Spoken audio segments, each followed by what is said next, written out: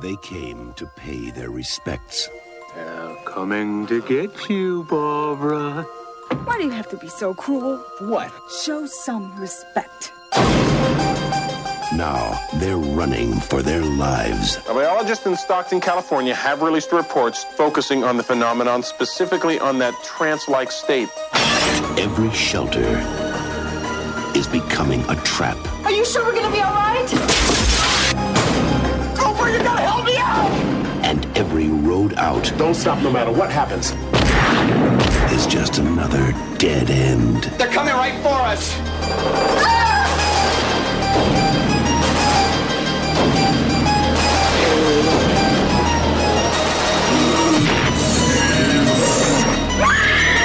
George Romero's Night of the Living Dead.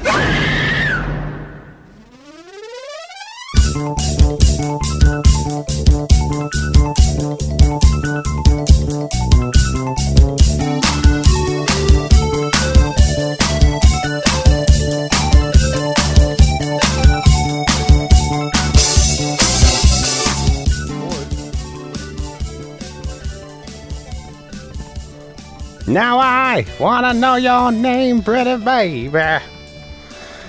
Ooh, you look like lots of fun. Come round, right round, baby, like a record, maybe round, right round.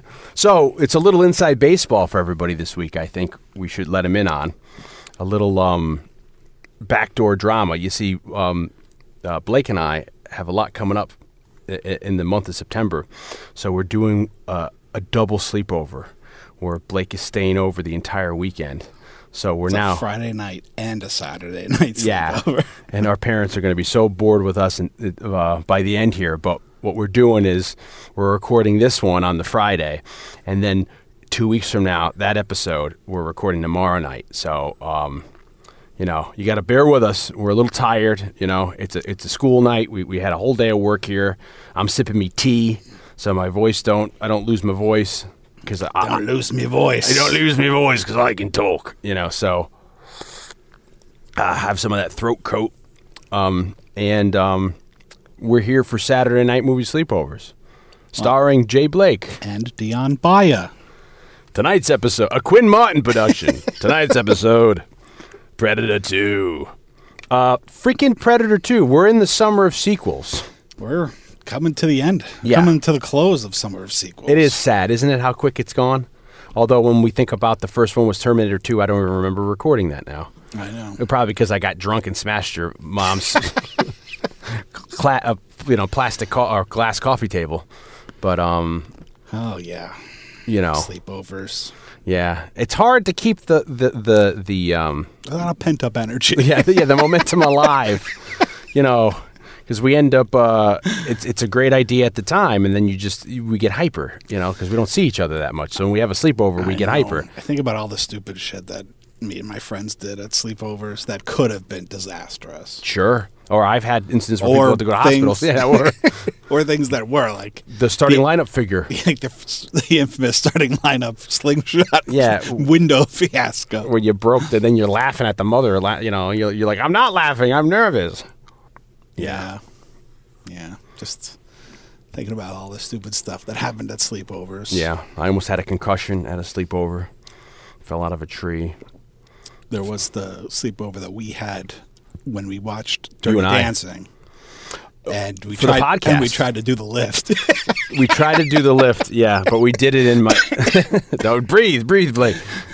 Arms up. Yeah, remember, breathe through your nose if you're joking. We tried to do the lift, but then we did the lift in the basement, and it's a low ceiling, and it has the stucco. So Blake just threw me up, and it was just like he did it. He caught me, and I was like, what's the song? No, not that one, but I forget what song it is. The time of my life. But what's the one when they don't? Is that? That's that one. That's the one. But is that the one when they're in the water? I thought no, that's a different song. During the rehearsing. The rehearsing, yeah. So he got me up and he just right on the stucco. Scraped the back. Yeah, and then the blood you couldn't get it off the white, and then it kind of got on the carpet, and my parents were yeah. When's this gonna end? When's this gonna end? I had this kind of relates to tonight's movie where around 1990-ish, my friend, who I'm always bringing up, my friend Martin, we got into a James Bond kick. So we were watching James Bond like it's nobody's business, and then we were going outside. Hey, let's play James Bond. Martin's James Bond. I'm like Ricky Joe or something. I was Johnny Bond. Moneypenny. Yeah, I never got to play. If we're playing MacGyver, my favorite guy wasn't MacGyver. I was like Jack Dalton. So we're playing spies or whatever, and his brother was taking their dad's. It wasn't a minivan; it was more of a work van. And we jump on the back and the bumper, and we're like, yeah, and he starts taking off, and we're holding on. And then, of course, Martin jumps right off because he's near the sidewalk side. I hold on because I don't know what to do. It's fifth grade. I'm like, holy shit. Yeah, so he's going. He takes a turn. I fall right off. And I ended up chipping my kneecap. But I get up, I'm limping, you could see a bit of the thing, and then I go into the kid's house, and he's a kid who they have no first aid kit. He's like, right, and then he finds this old cookie tin with everything is gone yellow. So it took me a while to get home, but then I still have that scar on my damn knee from that. But it's like one of those times where you just, and then I don't even think the parents knew about it until I got home. They're like, Dion, what are you doing? Jesus. So. Good times. Yeah. Good times, great oldies. But circa 1990, when this movie came out, this is Predator. So we were alluding to that. We're thinking this might be a controversial episode for people because Blake and I seem to be the only two people that we know, right? I'm not presupposing here, right? That we're the only two people that we know that like this movie. I would imagine. There's more? I'm going to imagine there's more out there in the listening audience. Yeah. But in terms of in our personal life, yeah, I think we might be. Nobody liked it. My dad never liked it. Predator 2 we like. We discovered, which I never knew, that most people don't like RoboCop 2. Yeah. When we like that one. Yeah, people don't like RoboCop 2. We're big fans of Last Action Hero. People hate Last Action Hero. So much so that people get into fights about it, which I don't completely understand. But I will have to admit, though, I don't think I've seen this movie since the early 90s. Yeah. I don't think we ever watched it. No, I don't think Although you gave me a poster. You gave me two posters one time. And they're not only aren't they the awesome they're the marquee posters, right? Yeah, like the two-sided. Yeah, that they're supposed to be lit. Yeah. I still have. I forgot I had those. Yeah, where did I get those? I don't know. I think you gave me two of them. Maybe I gave one to maybe Dave. The brother of the Brothers Hastings? Yeah, and then I kept one. It's him on the building. The Eastern, yeah. But it's supposed to be the Chrysler building. Yeah, that holding that really iconic shot from Predator 2 of him on not the gargoyle. What is it? It's like the eagle or whatever they call those. Whatever that thing. Things. It's for me, it's so iconic, and it's like when this movie came out, I saw this in the theater. I was balls deep into reading comics at the time, and Dark Horse had put out a whole series of Predator comics that me and my friends were reading, and I was getting into James Bond. They had James Bond comic books too, which were maybe reprints of older ones that were black and white. They were doing Predator. Then they had remember the Predator versus RoboCop. Or they had Alien versus Predator, and they had later. I don't remember the year. I had it, but I don't remember. I got it. I definitely got it post Predator 2, but I don't remember when it came out. Was Batman versus Predator? Yeah. For a while there, everybody was versing Predator. Everybody was versing Predator. But I mean, I see. I don't want to state the Mickey Mouse versus Predator. Freaking Yabba Dabba Doo, freaking Jackie Chan, Charlie Chan. Toby Wong, and fucking I got Madonna's big. So shit. I got Predator's big spear and one coming out here and out the other. I don't remember what the lineage is because I remember going there and I'm like, Jesus, he's fighting RoboCop. It's that's cool, because RoboCop 2, I liked RoboCop 2, and then he's fighting aliens, and it really took a whole that became a sub-genre of alien and predators fighting various people. Because I feel like, I don't know. Didn't maybe the alien fight like RoboCop, or I feel like there's been other team ups, but when the Predator comic came out, specifically the Concrete Jungle from '89, I remember reading those 4 issues, and then we were drawing too, so you sit down and you draw all the gory, bloody, juicy details and all that, and This also was a big time right around here. Steven Seagal's Mark for Death came out, which was also Jamaican voodoo, you know what I mean? Voodoo posses and stuff. Yeah, for some reason. Early 90s. For some reason, voodoo Jamaican posses gangs were a big deal in the 90s. Yeah, because in the late 80s, if you go back to our inaugural Punisher episode, we talk about how, in the late 80s, it was like Japan, like Black Rain, or which you end up seeing in the Kill Bill movies. You have like, Year of the Dragon, Punisher, like the Eastern, with the red, the Reds and all that. That was big. And then what was the into the 90s, it became like the voodoo posses. What's the Jamaican. Michael Douglas movie? Black Rain. Oh, that's Black Rain. With Andy Garcia and what's her face? We just said Kate Capshaw. Yeah. And then I feel like there's another one as well that is of that era. Well, yeah, because then there was the ninja movies, and yeah, it was a big deal. So when you get into the early 90s, I love me some Mark to Death, freaking Screwface, so it's like these were like, I remember seeing this in the theater, and I remember like the scene when it cuts to the long shot of the girl having sex, and you come in, I was like, oh my God, there's a girl riding another, I didn't know what that meant. I was like, there's a girl having sex in her. She's doing something. And I'm, with my dad and all I saw it with a bunch of friends, but it's one of these movies where it's like around that era of like RoboCop 2, it's like there was like gory, like it's like I felt like you had arrived if you were able to see these movies, because they were like, they were gory as hell, they're bloody, there's gang violence, there's cocaine, there's crack, there's inner city strife, there's all kinds of crazy stuff going on in them. So the graphic level of brutality, and it was like just like at 10. So I remember going into this with huge expectations, because I had loved the first movie so much, and then like, Schwarzenegger isn't in it. Oh, that sucks. But like, I love Danny Glover in it. I was completely along for the ride. I love taking him out of the Predator out of the jungles and bring him into the quote unquote asphalt jungles of take the Predator out of the jungle, but you can't take the jungle out of the Predator. And they bring him into like the dystopian future of 1997. Way down the 7 years alley later of 1997. So I loved this when this movie came out. I was reading the comics. They did a 2-comic or a comicalization, if that's even a word, an adaptation of this. An adaptation of this that I remember reading that was great. And then they had a Terminator line, a Terminator comics that was until Terminator 2 came out. So it's all that stuff we talk about of like feeding the fodder for people who are still interested in the stuff.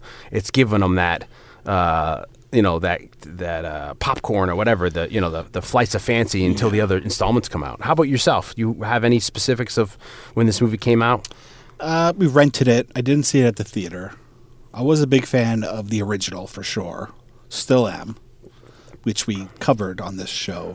Yes, a few years ago for our anniversary. It was our anniversary episode, like our friendship anniversary episode. It was our friendship anniversary episode. We so that would have been 90. That would have been 97. 17. So 2017 we did that as our anniversary of. Was it our anniversary episode of us? I think it was. I think you're right. It was like our 20th. But wasn't Reservoir 20-year Dogs? friend. our friends forever. Wasn't Reservoir Dogs our anniversary? No, I don't. Now you got me confused. Could it have been our anniversary of the podcast? No, because our anniversary of the podcasts have always been like Batman comic book centric. Noir comic book movies. Because I feel like Reservoir Dogs was there for a friendship, or I don't know, but it was around that time we did it. And you're right, we covered it on here. It was a hoot. Yeah, I always loved Predator. Yeah, I just always loved that movie. And for a very long time, and it's only 3 years, but it's like you think it's an eternity. It's like, when are they going to make another one? I know. I was going to say. I mean, it was only 87, right? Yeah. So much so that when I was like in high school and then in college, like I was always like, John McTiernan, come on. He made Predator. You were tweeting him, right? He made Die Hard. Yeah. I mean, he's the greatest director of all time. Did he go on to direct Last Action Hero? I don't think so.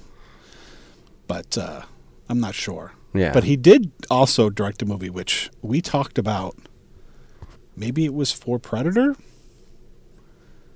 And now I can't remember the name of it. Yeah. Nomads? Oh, yeah. We that talked I about just Nomads. watched recently. Again? Yeah. Yeah. With it was Pierce Brosnan's first Yeah. starring role. And that movie. It's a horror movie, right? Yeah, but it is. I would have loved to have seen it in the 80s, or at least like seen it in the 80s and seen what like the response to it was, because you think of it in terms of the 80s being like the slasher Sure. genre, the slasher decade.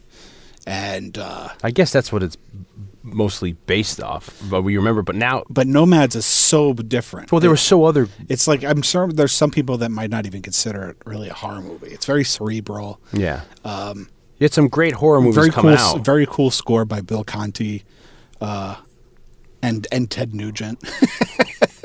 It's an odd pairing. Yeah. But it's very cool.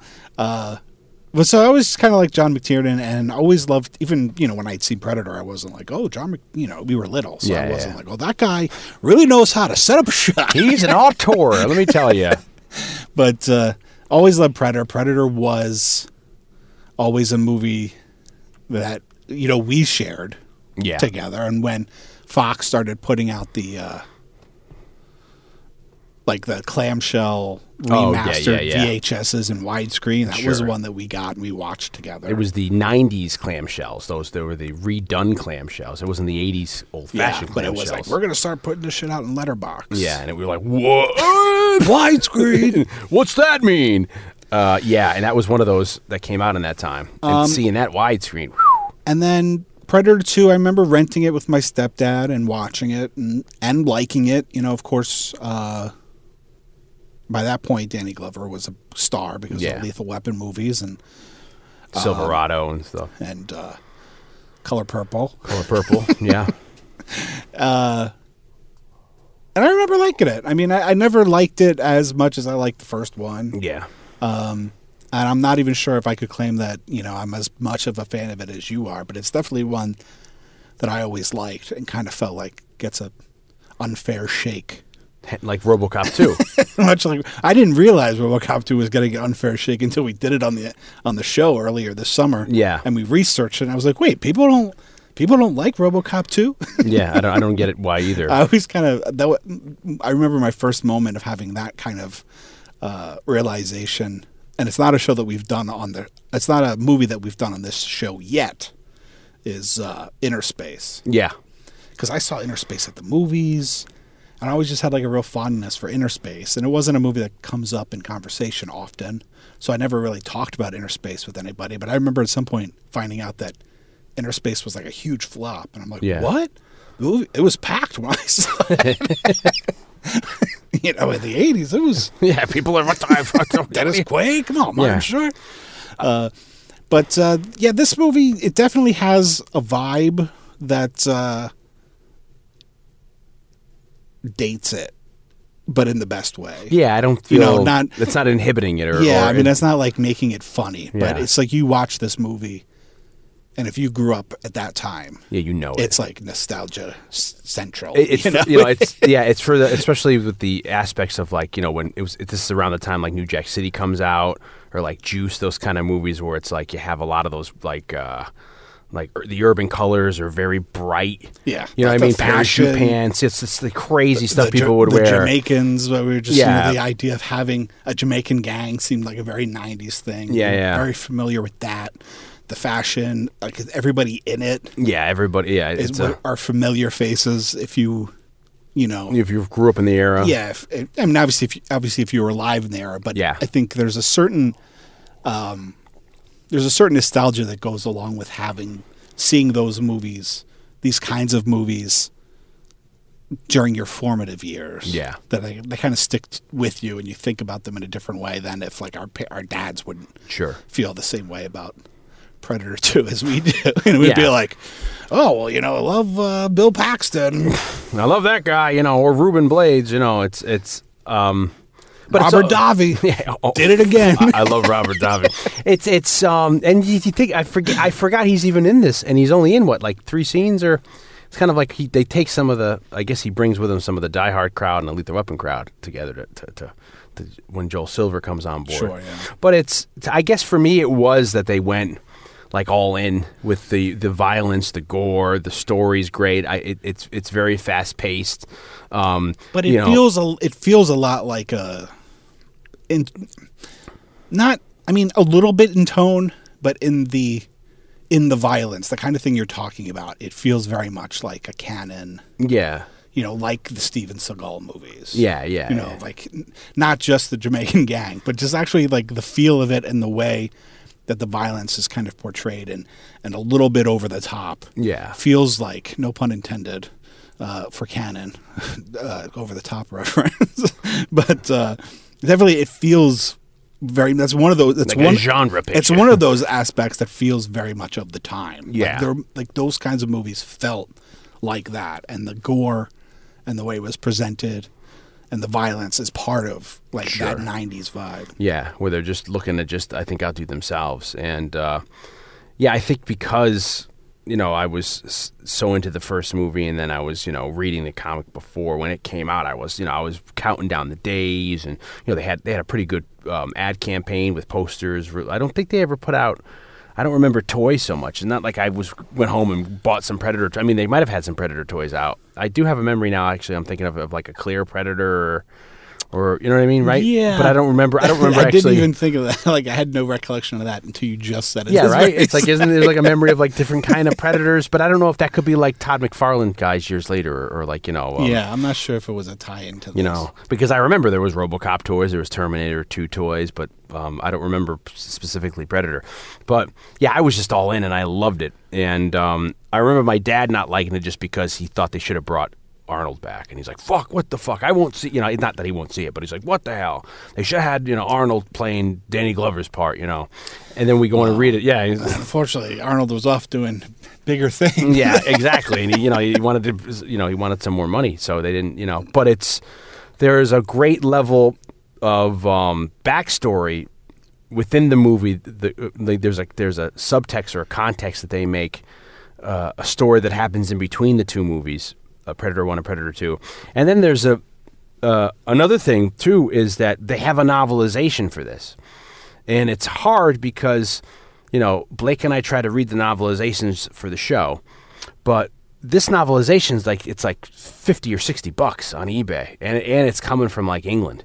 So it's like, we try as hard as we can, but it's just we don't have a budget. It's just coming out of our gas money. Yeah. So reading the info about it, it seems like it would have been such a great read to read, because we try to do like the penultimate episode of the movie. When we discuss a movie, we try to do like, this is what we would want to listen to, and that's it. Yeah. So it's like I feel bad when we don't pull out all the stops. I know you do, as much, usually I think more research than I do, but I did find a pretty detailed breakdown of the novelization. I got 3 pages of differences between the novelization. Well, good. Luckily, Blake got the what do you call that? The cribbing notes, or the cliff notes. But it seems like it has a lot in it where they explain away some stuff. There's a couple subplots that. Another thing too is, I'm not familiar with the newer releases of this, like the Blu-rays or the 4Ks or the 8Ks, all the Ks. Have they ever released an NC-17 rated version of this movie? As far as I know, no. Because they're supposedly cut. Yeah. Allegedly, there was like 20, they went back 20 times or something. They at least made 20 cuts to appease the ratings board. Yeah, and to get an R. To get an R, because they kept on flagging stuff for gore and then for just violence and stuff. So I would think in this day and age, that's fucking nothing. But I guess they have to. Saying to re-release it. Yeah, they have to. Yes, they have to weigh because it's cost. Yeah, you have to find it and clean it up. Somebody's got to dig out the elements, then they got to clean them up and remaster them, and then you got to hire somebody to cut them together. Who cares about Predator 2, right? It's not like unfortunately, those movies aren't like today, where really every cut of the movie lives on a hard drive somewhere now. Yeah. So actually just saying, yeah, let's release the fucking Rogue cut of X-Men, whatever, Futures Past or whatever, because that cut exists. Yeah. If a Predator 2 NC-17 or unrated cut exists, it exists in like a work print form. Yeah. And they've already cut the negative. Yeah.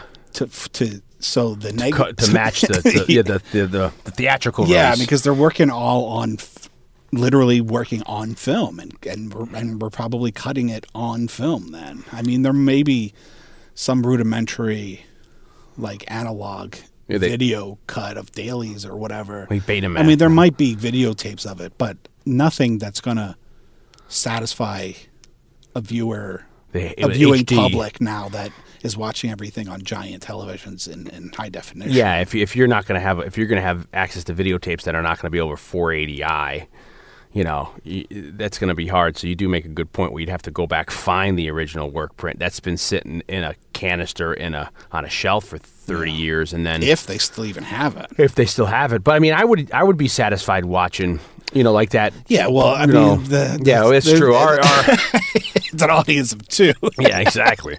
Anyway, but so they and then the other lore is that this is supposedly the first movie to be rated NC-17 to get the rating right when this happened, but then they were able to cut it down and get it to an R. But this was the first one to receive that, and that's why you said they had to go back and do so many cuts and all that. But with the novelization, you want a few? I highlighted a few because there's a lot of. What do you think? Do we need to set anything up here, or is there any other kind of getting to the pumpkin pie? Well, I mean,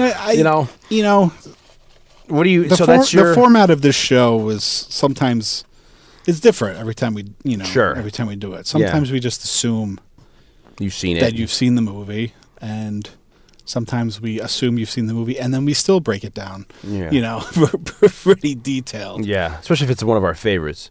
I mean, I think it's. I think for anybody that hasn't seen it, and if you've heard bad things about it, take our words for it that it's worth at least the viewing. Yeah. And we're going to spoil everything, but we hear there are some people that say that us spoiling everything makes them want to watch a movie that they haven't seen before. So good on you. Yeah. Fair play. Yeah. I mean, it takes place 10 years later, the events 10 years later than the first movie. 1997. Yeah, the future, the horrible future of 1997. The Skynet hasn't started the war yet, so it's not August 29th or whatever it is, 1997. It was the hottest summer. It was so hot. This summer grows hot. Sometimes we find them much worse. I want blueberry pancakes and 5 sausages. What's a chopper? It's a chopper, baby. What is a chopper? What is a motorcycle? Who's a motorcycle? Anyway, so 10 years later, you got a heat wave in L.A. It's futuristic L.A. 110 degrees. It's people. It's so hot. Can fry an egg on the hood of your car. And there's this huge level of gang violence. You've kind of got that RoboCop kind of idea subtly, which I never picked up on the first time. I thought exactly the same thing as I watched it tonight. Yeah. It was like, this feels like old Detroit. Yeah, minus the over-the-handedness of the they need RoboCop to pull up in that opening scene. Yeah, I know, exactly. Get out and be like, drop it. Drop it. Dead or alive. Lois, take him in. Minus them hitting you over the head with the irony or the whatever you call that. I'm looking for that kind of storytelling. And then it's you have these the Scorpions and the Jamaican Voodoo Posse. They're battling the rival gang. And the Turnbull ACs.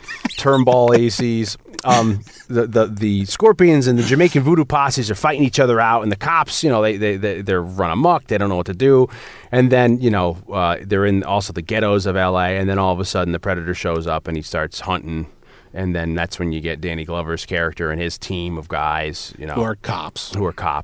Danny Glover's lieutenant and his crew. He's got a whole bunch of people. Pax. Yeah, he's got Bill Paxton playing an early. Still young Bill Paxton. Got the late, great Bill Paxton. Yeah, R.I.P. Bill Paxton. Maria Conchita Alonso. Yep. And the great Ruben Blades. Yeah, who's in, got all them. Ruben Blades, I believe, was featured in an episode of Saturday Night Movie Sleepovers during a little film that I like to call, because it's the title of the movie, Color of Night. Oh yeah, he is in Color of Night, right? Yeah, he's is he a cop in it? Oh yeah, he's the cop. He's the cop. Yeah, I think he dresses exactly the same. Yeah, because it was the same. He's just playing Danny. He's in the other side of L.A. He's shooting on his time off. He's just playing. Hassling Bruce Willis. Yeah, and then he's like, I got to get back to work. We got this killer killing everybody down there in L.A. in downtown. So that's basically it. But I love the idea because let's not talk about the Alien vs. Predator movies because I haven't seen them since I've seen them. Since the theater. And they kind of flipped the script with remember, because the lore has always been like the Predator likes the hot environment. There was always that speculation. Exactly. And sometimes we find them much worse.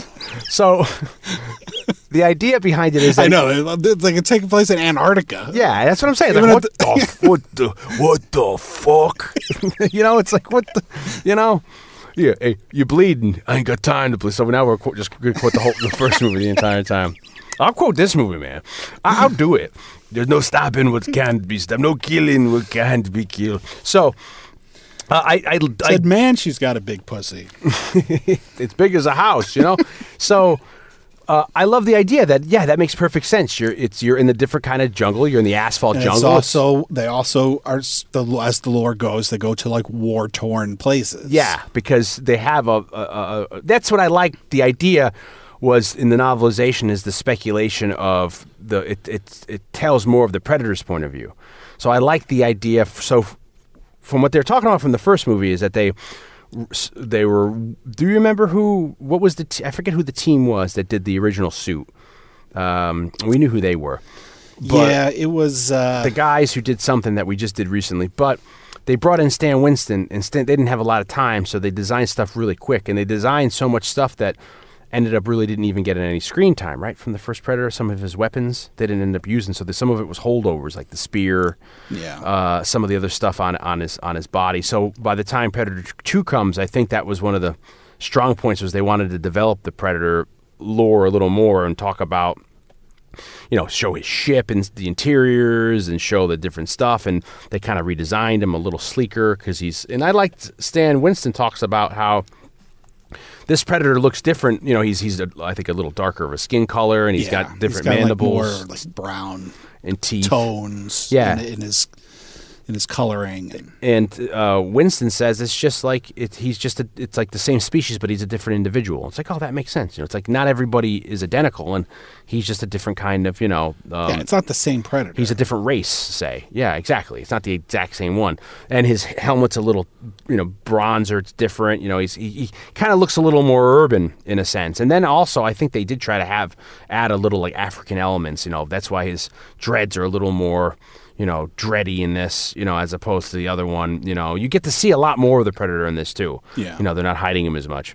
And the level of honor of him going to places that are like, where he's not, there's the thrill of the sport, right? It's the thrill of the hunt. So he's going to places, like you said, that are very violent, he's I think some of that's like hinted at in one of Busey's speeches in his like office trailer. He's like Cambodia and blah blah blah. I was waiting at the end of it where he was gonna show up like he's still alive, but they just zipped him up. He's like, I'm still here, and he's like he's in a wheelchair. I'm coming, you son of a bitch. It's like Jesus, because this was people who used to be fans of the Buse. This was the first role after his near-death experience when he was off a motorcycle, right? A horrible motorcycle accident where he died. Yeah, he was. They almost pronounced him. He died on the table, and then they I think they with a defibrillator, defibrillated him, and he came back. But and one of the reasons why he's so eccentric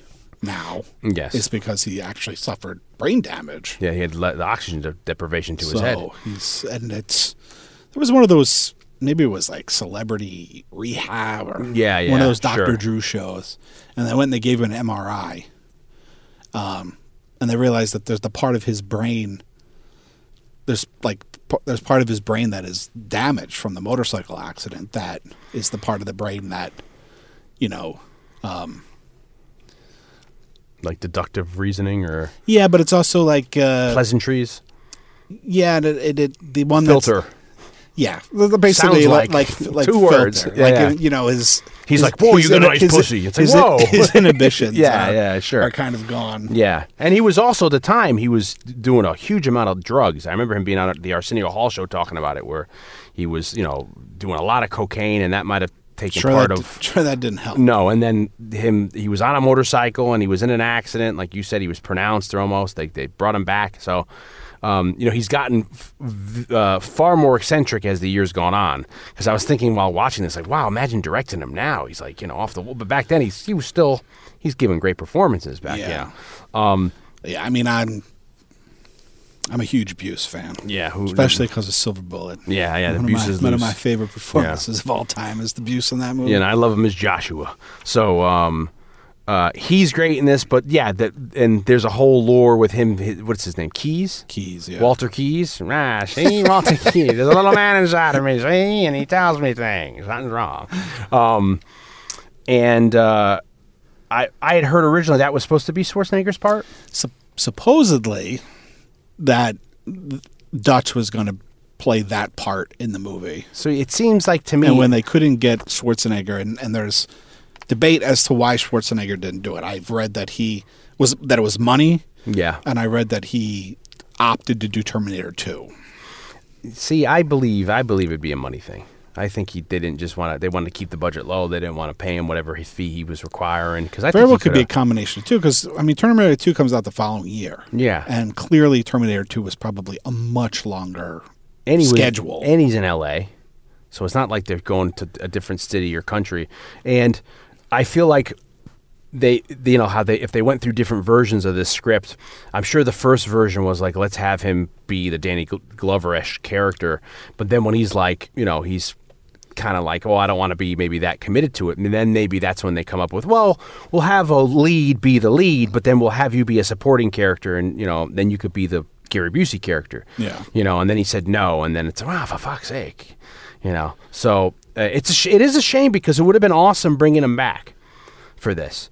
But we learn in the novelization and from the comic books too, which I can get into the comic books in a little while. But in the novelization, they talk about that Gary Busey, I guess in one of his speeches, talks about that they had been. I got to see if I can get all this right. His team had been following the Predator for quite a while, and they knew that he was doing something in Central America. And then I think, when everything went off with Schwarzenegger down there, they were the first ones to arrive. They found Schwarzenegger in a hospital.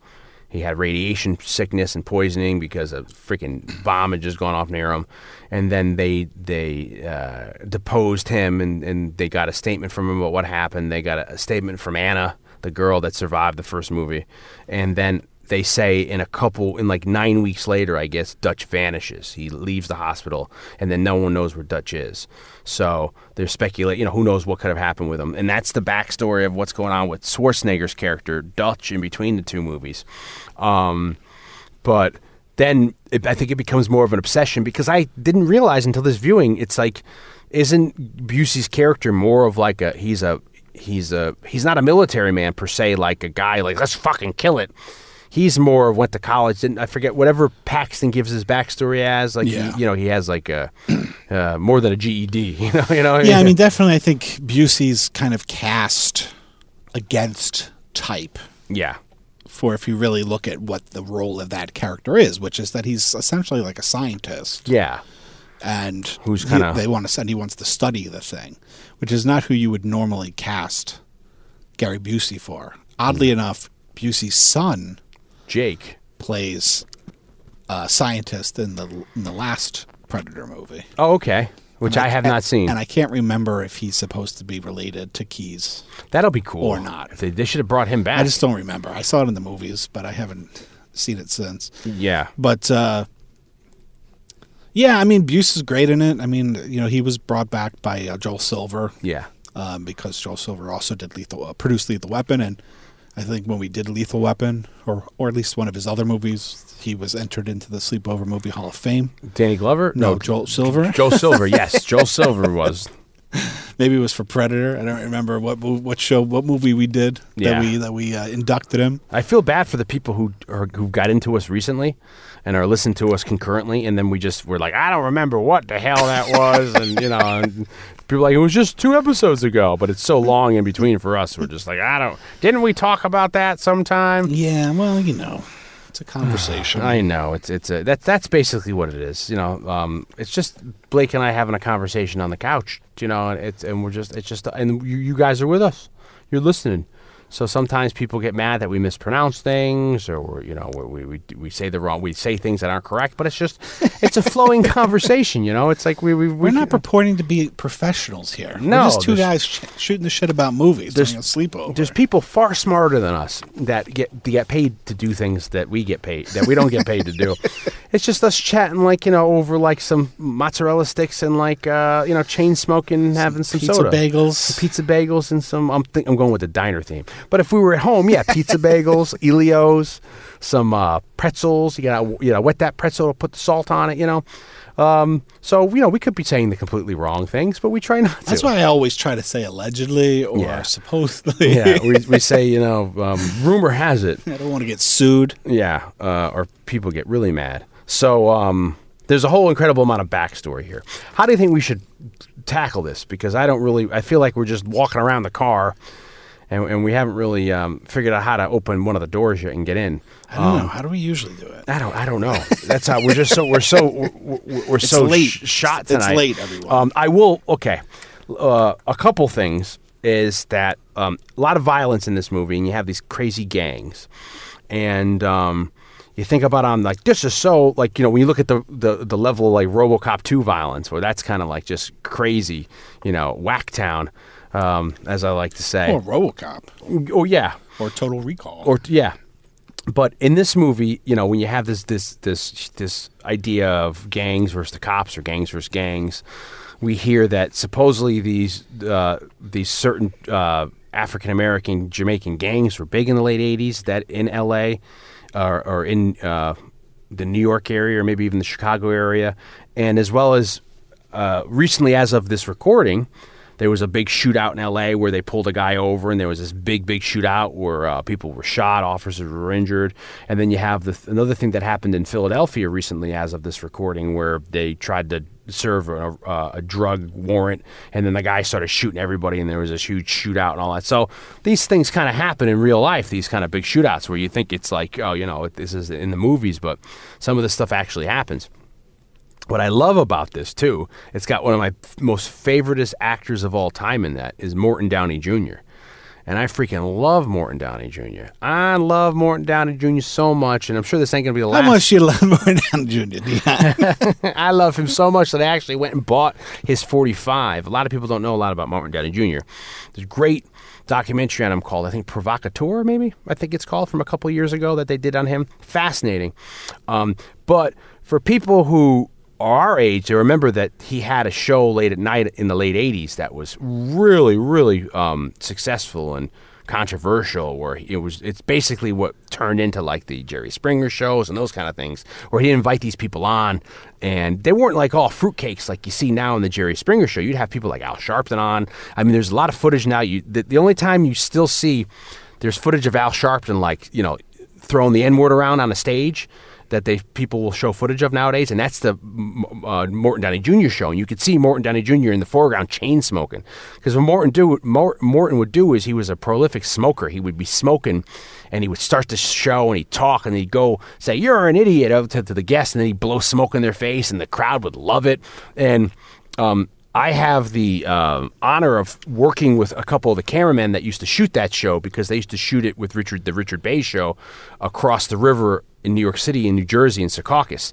So they have all these crazy stories of working with Morton Downey Jr. and how nice of a guy he was, but like how crazy and cantankerous he was, in front of the camera. But he started off trying to be like his father. I think was a singer, Morton Downey Sr., and was a popular person at the time in the 40s and 50s. And then Morton Jr. tried to have a singing career, and it didn't really go anywhere. But there's a song which I forget the damn name, and I was supposed to do that research for this, but we could talk about that later. But I found the 45 on eBay and bought it. It's a great song, but it's one of those early 60s, late 50s, like he tried to be like a saloon singer, crooner, and it just didn't go anywhere. And then he figured he got into politics and had one of these shows. But in the late 80s, he became very popular. And what I love about him is that he's just playing himself, but he's so good. You had guys like Geraldo coming up and doing like the Al Capone's Vault thing, and he had his own show that was very much because of his Al Capone's Vault gig. He got his Geraldo show, and that was very popular at the time, but he would have crazy guests on, and he'd get into fist fights with white supremacists or Klan members and all this stuff. So it was the era. He had Donahue, Sally. Donahue was having a lot of this kind of. But Morton Downey's show was, I think, syndicated, Yeah. and it was usually shown pretty late at night as opposed to a daytime talk show. Yeah, and he had, and his icon was the big mouth. Yeah. That was his graphic. So by the time this movie came out, he had become a personality. So it was funny seeing him showing up in things, and then. He was from, I think the Massachusetts area growing up. But then for some reason, there's a story where, for my family, my cousins who lived in Wallingford, Connecticut, he'd lived at the time in their church parish. So people in the parish knew him. Morton Downey Jr., that was always the lore. So when I go sleep over at my cousin's house, Morton Downey Jr. was popular. Whenever he'd come up, they'd be like, he used to be part of this parish in Wallingford. And I was like, really? Morton Downey, is there a chance I'm going to see Morton Downey Jr. going to church? So, he did some acting at the time, and then he ended up doing one of my all-time favorite Tales from the Crypt episodes, which we could talk later another time about. But I thought he was great, and then when he comes into this movie, I think he's so good in this movie because it's like him just being himself. He's over the top. He's confident. He's like that era of or we have it now with these kind of blowhard personalities and stuff. I always feel like with his bottom teeth, there's like too many teeth than there should be. Like it seems like because it's kind of straightened, and I think he does a fantastic job. And even to me, it's like flashback of if you look at the camcorder he's using, it's like, you remember those style? It's the pistol grip where it's like this, that was kind of a certain style. So I love myself some Morton Downey Jr. love Morton Downey Jr. But it's always a pleasant memory of him being, people forget that he plays that guy, Tony Pope, in this movie. Yeah. He plays exactly the same character as he does in that Tales from the Crypt episode. Yeah, and it works. And the Tales from the Crypt episode is almost he plays Horton Rivers, and that's definitely a play on Geraldo Rivera and him going into the Capone's vault, where in the Tales from the Crypt he's going into a haunted house live on TV. It's phenomenal. But that goes back to, there's a author called Wakefield. I forget it's like H.R. Wakefield, and he wrote a short story called Ghost Hunt, which shows up on Suspense and then shows up in EC Comics. And then they take the EC Comics, and that's how they adapt it for the Tales from the Crypt, because they would do those straight adaptations. But suffice to say, he's playing himself, and he's so good in it, because sometimes you can get not Geraldo, but you can get Donahue in a movie and it's stiff, it's not right, but they give him such a big part in this, and he's freaking yelling, he's screaming, he gets knocked out at the end of it, But enough about Morton Downey Jr. Danny Glover, I think, is great in this movie too, and it's another thing where he's funny because he's got, to me, a weird way of acting. Danny Glover has the I'm talking to myself way of acting. He's like walking around like, I gotta put my socks on. And I wonder how that translates to the stage. If you're going to see him do like a Raisin in the Sun or some kind of great play on stage, does Danny Glover in the rehearsal say I have to do? I gotta take the track. It's like I don't think there's a whole lot of improvisation when it comes to plays, though. Right? That's what I'm saying. But if every movie you think about, he's always muttering something under his breath. Oh, that's not Joshua. I got you. It's diplomatic immunity. It's like he's always got some sort of, in this movie too, he's like, oh, I got to go up there. Oh, the gun's too small. Or, oh, that's Ruben's necklace. It's like, what I mean? It's like, and it's like, that's his shtick. Well, some of that is clearly like ADR, or somebody's like, we got to make this more clear. Yeah, exactly. It's like, give him some exposition or, but it seems like, I don't know, maybe every movie he's in, they're like, oh, shit, we need to add some exposition. Just have Danny Glover say some stuff under his breath. Yeah, I mean, a tattoo like Popeye, tattoo like a tattoo, like Big Bird, like Big Bird. I don't know. There's something about Danny Glover in this that just doesn't, at least on this viewing. I mean, I don't remember if I felt this way when we were kids, but there's something like it's hard to buy him in this role. Yeah, like, you know, in terms of what he has to go through. Like, you could buy Arnold in that doing. Yeah.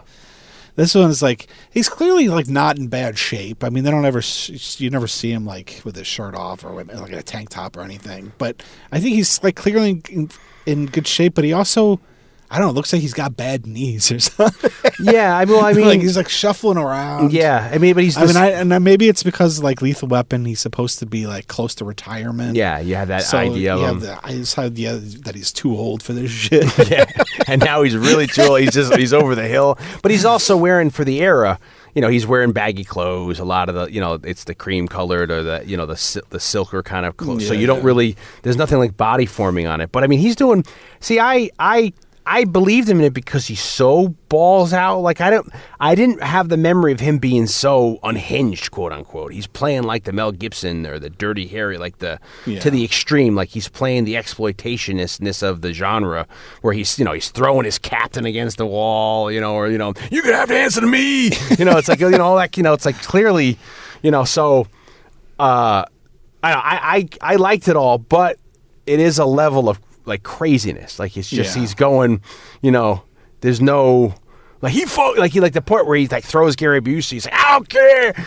He's gotta fuck with me now. It's like, oh, gee, but you're fighting an alien, Gary. Go have me some fun. Yeah, exactly. You know, it's like, you know. But I mean, I thought it's an interesting role to have him play because he doesn't usually get. I mean, you take out the westerns or so, you know, he does already kind of time out and be the older guy in these movies. Yeah. You know, in Lethal Weapons, he's playing. He's the old. They may even like gray his hair up a little bit, you know, or the would you say The Color Purple or these other movies where you just don't think of him, you know, in that kind of way. So when you see him in an action, you know, a straight action movie, that's not Lethal Weapon, where he's actually doing the beginning where he's driving the car, he's doing all kinds of, that's all out of like RoboCop shit, you know, where he's coming in and slamming. But see, all that I remember. It's so funny. You remember all those beats of him coming in, saving the car. I mean, I loved all that cinematography at the beginning where it's like, you know, you cut to a lot of the Predator's POV, you know, and then they, you know.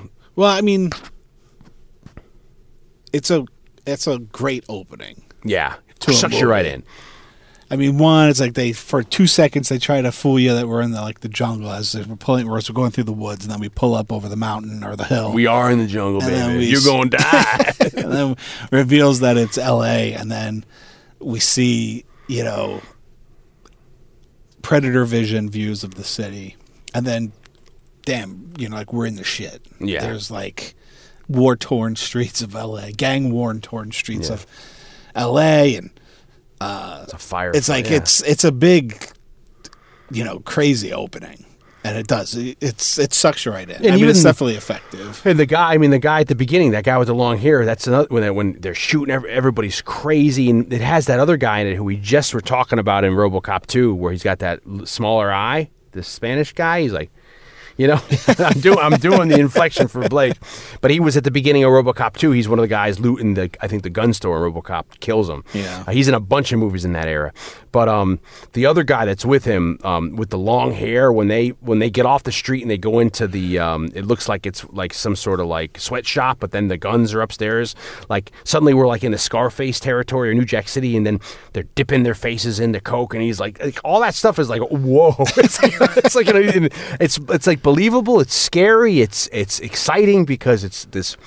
I keep saying like exploitation, and I don't mean it to in any way be like the black exploitation films of the 70s. I mean, you know, I meant like the 80s genre exploitation of like, you know, it's like you're so hooked in. You're like, these guys are badass motherfuckers. They all have those the Steyr AUGs that we saw in Die Hard, the gun that Carl had with the clip back here. Mm-hmm. You know, they're shooting. You know, everybody has crazy guns. I mean, I think like Danny Glover's like like sidearm is like a Desert Eagle, you know. So these guys are like, the cops are clearly like they want to like, you know, go on strike, you know, like we can't handle this shit, we need OCP to help us, you know.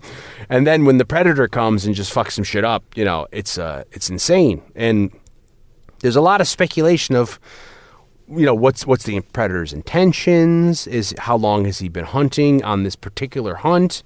Are the other Predators near the end of the movie that was always a big spoiler alert? Like that was always like the twist at the end. Remember at the end of I mean, I guess we're not going in any kind of order. When the Predator in the movie kind of meets his demise, all those other predators come out, and you're like, oh my God, there's more predators. You know, it's like, you know, your mind was just blown with the alien, what do you call skull. it? Xenomorph. Yeah, the skull there. It was pretty amazing at the time. Yeah, it's tough to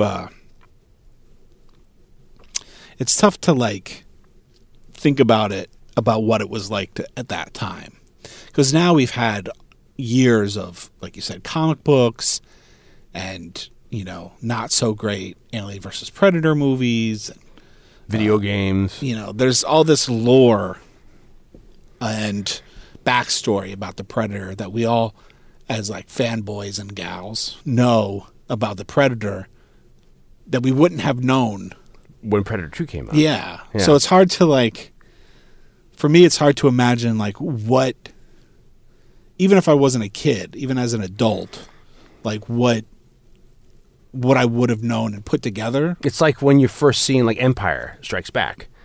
It's like, you know, unless you were reading those comics that Marvel was putting out between Star Wars and Empire, it's like it's still fresh. It's still, you're learning like, oh, you know, this is, you're kind of learning the, you know, the what do you call that? You're like learning the rules and all that kind of. But, you know, we had a first movie which did kind of do a good job of setting up some exposition of that he's there to hunt for trophies and that he has some kind of code.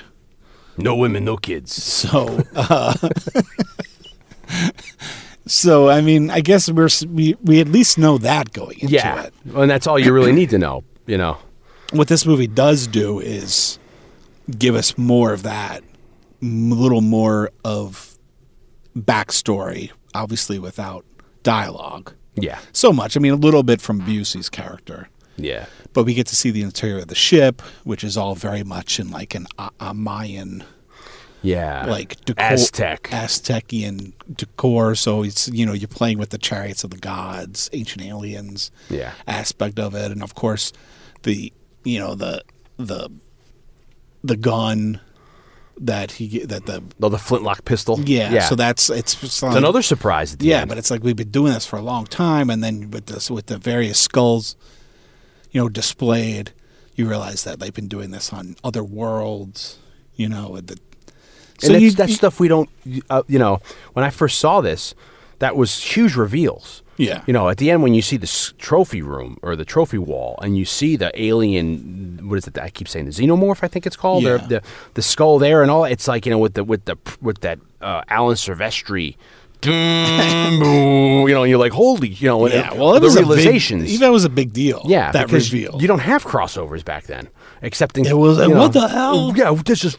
And then, you know, with him taking that pistol out and, you know. No, you know? Apparently, there's the scene earlier where he's like cleaning off the skull. Yeah, and apparently in an earlier version of like in a rough cut. Yeah, you actually saw the xenomorph skull there. Oh.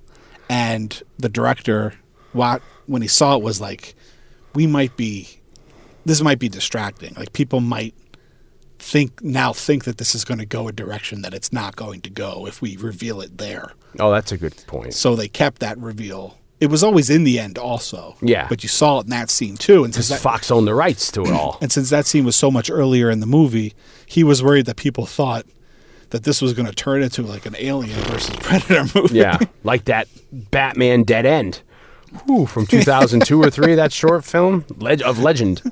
So they ended up cutting it out of that scene, which I think was pretty smart, because having the reveal at the end is like, completely I remember effective. Even as a kid being like, what? Yeah, this is in the same universe? I urinated all over myself. I mean, I don't even know, like, this was probably pre like multi universe Sure. things. We didn't think of that. We probably weren't. I probably wasn't using the term universe. Yeah, we weren't thinking of the Tommy Westfall universes or whatever it is.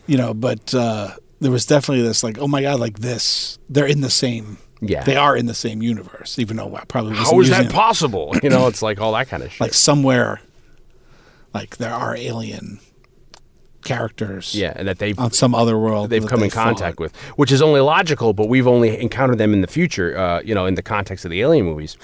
So Dark Horse comes out with a 4-issue series called Concrete Jungle 1989, and since I indicated before, I remember at the era I was really into collecting comics.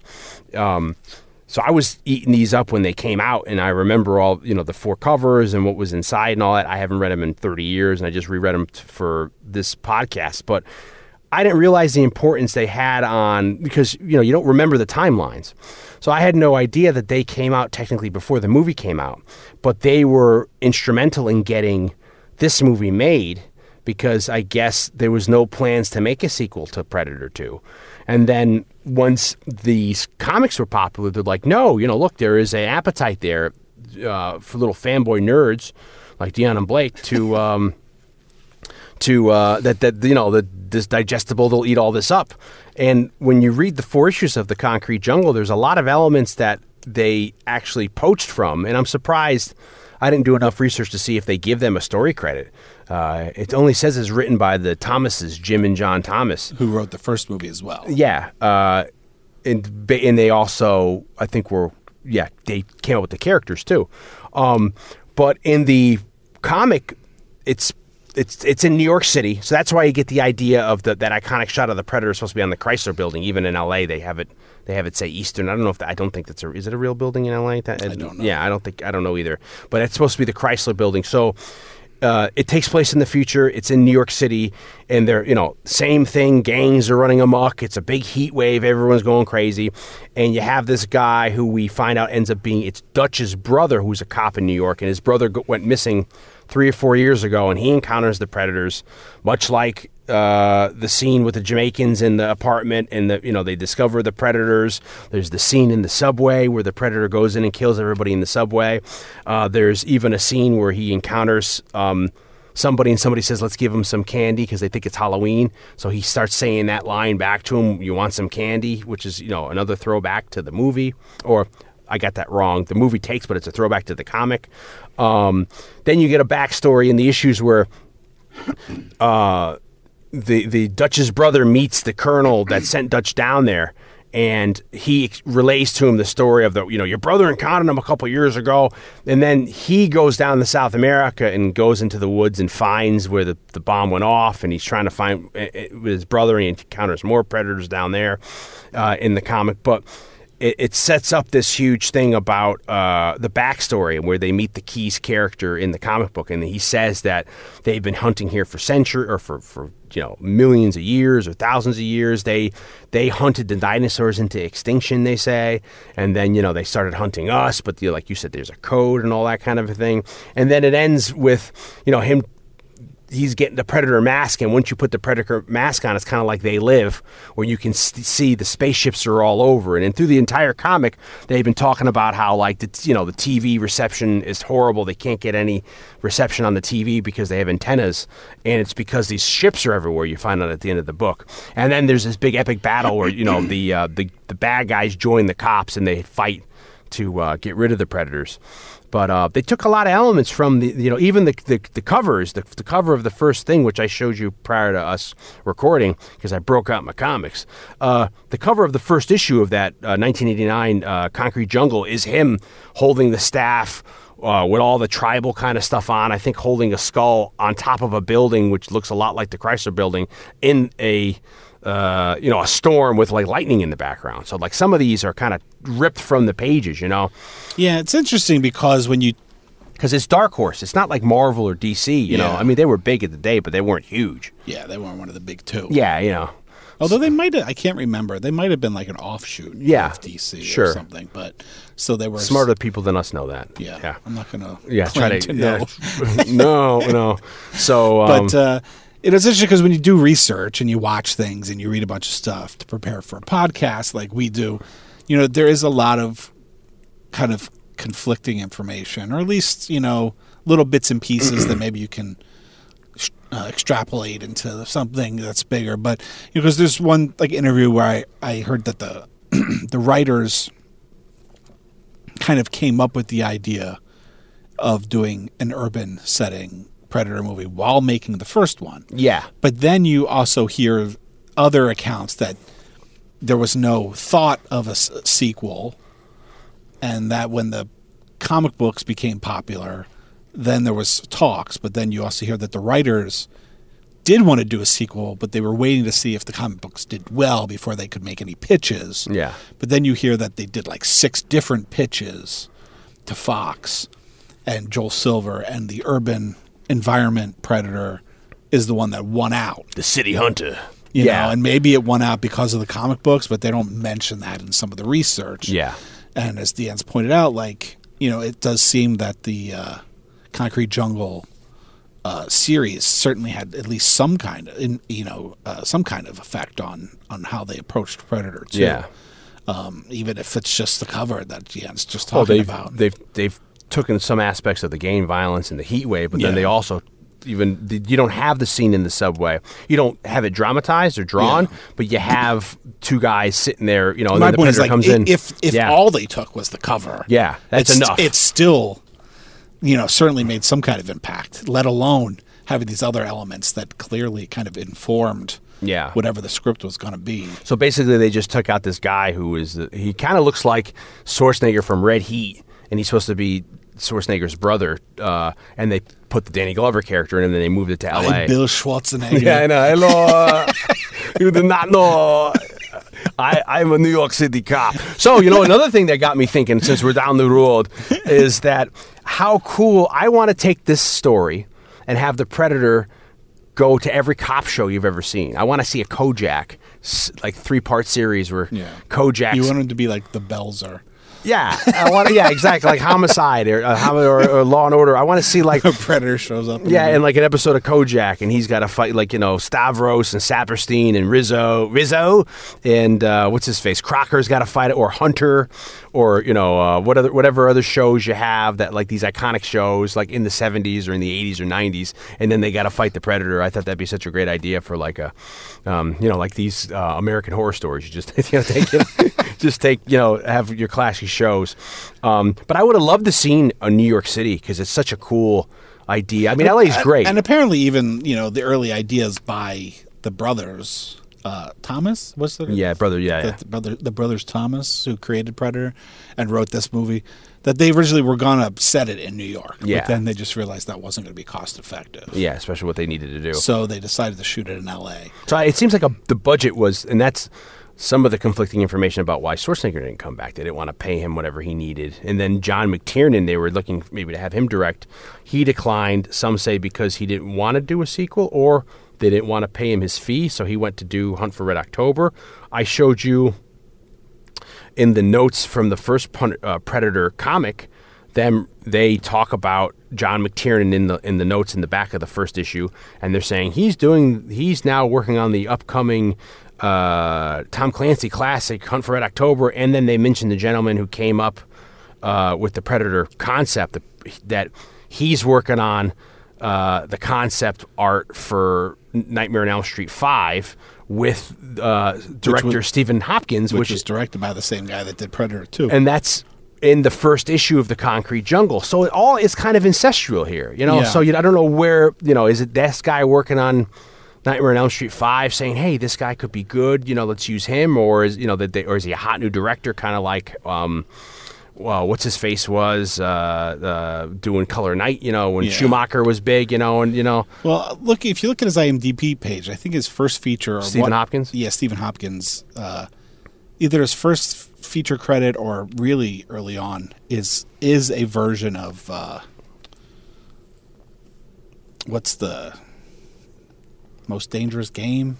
What's the story that's the Most Dangerous Game where they're hunting people? Yeah. So it makes sense that one would think of him for something like this. Did he do Surviving the Game? I don't think he did survive. No, I should look that up because there is a version, another one of the Dion Baya movies that messed up his childhood that he doesn't know the title to, but we did the Van Damme, John Woo Hard Target on here, and that takes place in New Orleans. But I have a memory from a movie in the 80s that's also in the swamps where people are being hunted, and then I think it's the beginning of the movie, but the two guys are like, they've made it out and they can see like across the river or whatever is the highway, and then they're like killed, and that's the end of the first scene. And I wonder if that's that, because for years, like, people were hiding up in the trees, and it's the most dangerous game. So I should look and see if that's the movie I'm always looking for. But he ended up doing a crap load of movies. He did. Well, yeah, I mean, then he did Nightmare on Elm Street 5, The Dream Child. Yeah. And it's said in research online, anyway, that that's where Joel Silver saw that movie and thought that he could maybe pull off Predator 2. But I think it's very likely that there might be some kind of connection with the design. Yeah, the guy, Morrow, I think his name is. So yeah. Who we talk about, maybe John, we bring him up in the first Predator cast. Yeah. About all that. But he does Predator 2, and then he does he goes on to do what was a huge sleepover classic for me and my friends growing up, which was Judgment Night. Yeah.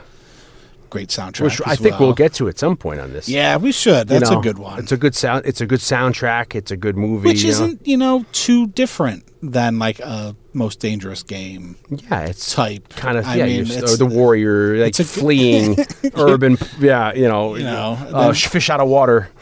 He did that movie that I believe your dad loves. Heart of Darkness? the one with Ghost in the Darkness. Ghost in the Darkness, yeah. Yeah, with the true story about those killer lions in Africa. With Michael Douglas and Val Kilmer. Yeah. I think he did that. He did the Lost in Space remake movie. With Gary Oldman, that one. So, I mean, he did a lot of stuff that was familiar to us growing up. And then into our teens. And then he just did recently, what did we just see hit? And we were like, he did which I liked, the Life and Death of Peter Sellers. Yeah, with Jeffrey Rush. Yeah, the HBO movie that was from maybe 10 or 15 years ago now. I know. Were we living together when that was? We may have been. Or maybe I was with Mike Stratton at the time when that came. But I remember loving that when that came out. And I didn't know he did. That was a biopic where he should have won something for that, playing Peter Sellers. I mean, it's amazing to think how the Elm Street movies were really kind of like this breeding ground for directors, because you get not just Stephen Hopkins, but you get Rennie Harlan. Yeah. He does the fourth one. Sure. Wes Craven. Well, of course, Wes Craven, but the guy that did the third one was Darabont's partner. Yeah. They did The Blob together. And didn't we just talk about who's the guy who directed the second one? Because we have him on. We had the guy who did the special effects that we just talked about in Evil Dead 2 last week. He did the second one. The guy. But I feel like we had the director. Sjöström did the special effects for Evil Dead 2 and Nightmare on Elm Street 2. I feel like we had the director. He directed something in the past year or so that we like Captain America or something. Maybe. You know what I mean? Like I feel like I'm like, I need to start taking the pills for my memories going. But Stephen Hopkins, young guy, an Aussie. He ends up getting a chance to do a very stylized. It's Nightmare on Elm Street movie, but I was going to say it's controversial in only in that seems to be, in my opinion or my point of view, the Nightmare on Elm Street movie that is polarizing. Like, there's people that really love Dream Child, and then there's people that really don't like Dream Child. What's the plot of Dream Child? Freddy comes back, but I mean, yeah, and then there's a child involved. Okay, there's the birthing of a child, and you also get that's the one that gives us the backstory of Freddy's mother being a nun in like a mental institution. Oh, that's the opening or a nurse. I've seen that. Yeah. She gets stuck in the room. Yeah. I believe that's in the beginning of that. Yeah, I do remember that. But it has that some very elaborate production design and stuff towards the end. Is that the one with the pickup truck? What's the one where they have? What's that artist who does like the stairs that go? Oh, yeah. That we talk about in Labyrinth. Yeah. Yeah. There's one that there's like that scene is in that one. Yeah.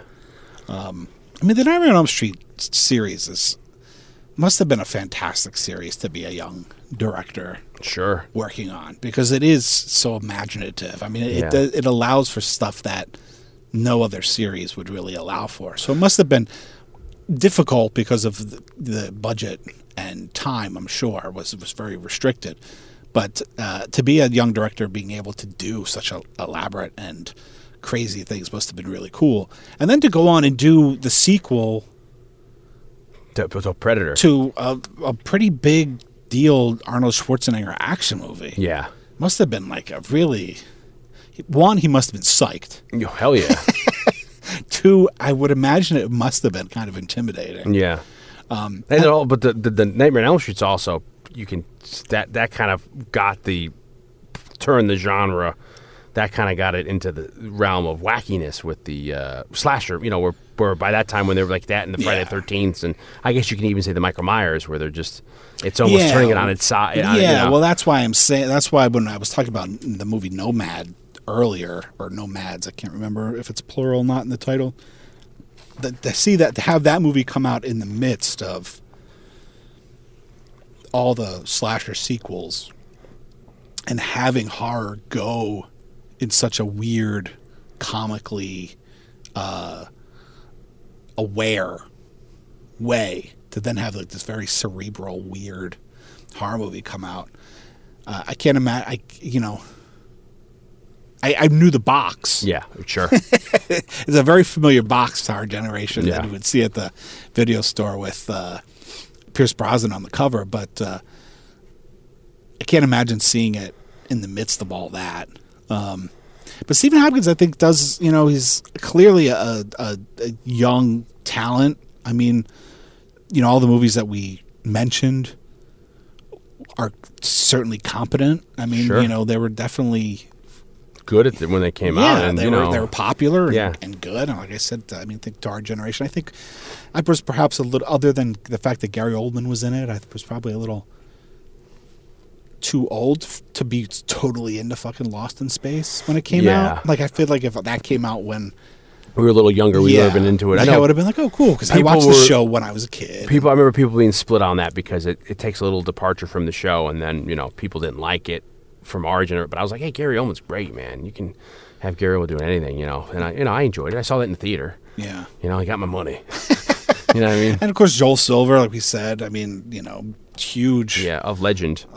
producer. Well, he brings with him, so he's bringing Davi from he just Die worked with Hard. him in Die Hard, and he's also bringing Danny Glover. He's bringing also Debuse. the Buse is loose. He's bringing also That SWAT team guy in the beginning who's in the Lethal Weapon movies. yeah, he plays the captain in all those other movies. So Silvestri comes back to do the score. and that's another great thing too, because it's not like we talked about RoboCop 2.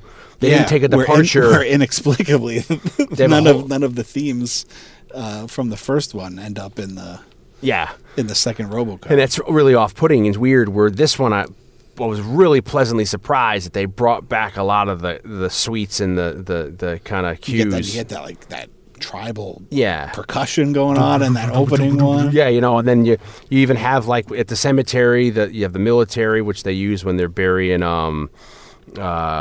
just the body in the first one, and then near the end when you have the the music hitting, Yeah. all the the theme going, you have all and Will that. Silvestri's one of the greats. Sure. I mean, You he is probably. I mean, he's not as popular as John Williams or Jerry Goldsmith, but I mean, we're talking. He did, Back to the Future. Sure. For Christ's sakes. Yeah. I mean, he is one of the. He's a big deal. Yeah. And his score for the Predator movies, I think, for our generation, are, as iconic as Fidel's score for like Terminator, like all those action movies and the original RoboCop score. All those scores were so grand. Sure. I mean, in the 80s, I mean, nowadays when we look back at the 80s with the big retro, like nostalgia thing, we're thinking of like synth. Yeah. That 80s synth sound that we associate with like John Carpenter and Tangerine Dream. But the big movies of our childhood were all big orchestral scores. Yeah. And they were great because we were getting these scores from people like John Williams and Silvestri and Goldsmith and Horner. You know, these are all these scores are like, you know, embedded in us. Yeah, even if we know it or not, if we don't know who the even if like you can't picture, is. if we were like, you know, hum the Predator theme, you know, I think maybe most of us wouldn't be able to do it. But if we put something on and we're like, what is this from? And you're like, oh, that's Predator. Sure. Or if you can't place it, you're like, I know that, you know. Yeah. You know, and a lot of his canon, you know, like John Williams stuff, you know, you get a lot of that, you know. So you're bringing all those guys. Yeah. So, I mean, Silvestri's score is huge. Yeah. Not just in scope, but for the movie, you know, because you're also, it's creating some like musical continuity between the two as well. So we're not just getting a Predator, which but we we're learned getting the Predator. That really helps. Like with RoboCop, I think that would have really did some good, you know. Yeah, it's weird because the music in Predator is good. Yeah. It's just we're so accustomed to that. Oh, you mean RoboCop? I mean, yeah. RoboCop 2. The music in RoboCop 2 is so good, but I mean, it is good, but it's not RoboCop. Don't get a motherfucker wrong. Because we've established what RoboCop's movies should sound like with the first RoboCop. Yeah. And you said you were bringing Busey back from Busey's in Lethal Weapon. The Buse is loose. The Buse is loose in this. We have, of course, the star, Kevin Peter Hall, reprising his role as the Predator. He's come on before on Harry and the Hendersons and in the first Predator. And we talk about how he also did Harry and the Hendersons, the TV show, right, for a little while until he died. Sadly, he died of HIV. I think something to do with maybe a transfusion at a hospital or something. But he died fairly early. I think like 34 or 35 he died. Passed away young in the early to mid 90s. It was, I mean, I don't know how old he was, but he certainly was not an old guy because he was pretty young when he did these movies. Yeah. And he died. Yeah, I think midway through to the Harry and Henderson show, right, maybe? So, yeah, I mean, he's as important to those movies. I mean, I was thinking when we were watching this, you know, knowing that he reprised his role as a Predator in this Predator movie, I was thinking about his performance in Harry and the Hendersons and how good it is. Yeah, I know. Like, I mean, clearly Rick Baker's, you know, mask and the animatronics and stuff are amazing. Sure. But his ability to emote physically in Harry and the Hendersons is so amazing. Well, even look at here. And then to be able to then do that in the Predator movies at the opposite end of the spectrum. Well, you can't even, you know, you're wearing a mask, figuratively and literally. The Predator's wearing a mask, and then you're wearing a Predator face underneath that. And then he also, they say he plays the elder Predator, the Grayback, they call him, at the end of the movie, who ends up giving Danny Glover the flintlock pistol. Which the Grayback elder. The Gray Ghost. Sorry. The elder, they used the original Predator mold. Yes. For that mask and costume. And so essentially, I mean, they didn't just mimic, you know, they didn't paint him to look exactly like the original Predator. But he's based off of what the Predator in the first movie looked like, you know, compared to all the other Predators in the movie. Yeah, and we can go and touch on the pistol later on. And then I loved I've been getting for the past 10 years or more, I've been getting into like 50s, 60s, and 70s TV, and I love that the captain I've never picked out before in this movie Predator 2 is Kent McCord, who is from Adam 12. People will know when you watch Adam 12, there was the young rookie cop, and then I think Martin Molnar was the guy training him, and he was the younger cop, Kent McCord, and he also shows up on a couple episodes of Dragnet, and he may even do a crossover into Emergency because it's all done by Jack Webb's team. But it's nice getting him because he played Adam 12 from 1968. That ran for maybe, 5 or 6 years, but that was also out of L.A. too. So this could conceivably be him being then a captain so many years later in this ragtag, you know, they've lost the world kind of a, you know, an attitude of with all the violence and all that. And, you know, when you get down to, I've made some declarations on this show, when you get down to the villains in this movie, taking away from the Predator, my adage always is like, if you add Nazis to anything, it's awesome. And I don't mean that like I love Nazis. I mean like, I love them as the villains and stuff. Yeah. Like Hellboy, you add some Nazis, awesome. They're trying to find the occult, the Indiana Jones movies. So that's what I mean when I want to clarify. I'm not like a white supremacist, So same thing with freaking voodoo. You add guys, King Willie, such a great freaking, that's why I love Screwface and Mark for Death, the Killer White Boy Hacha.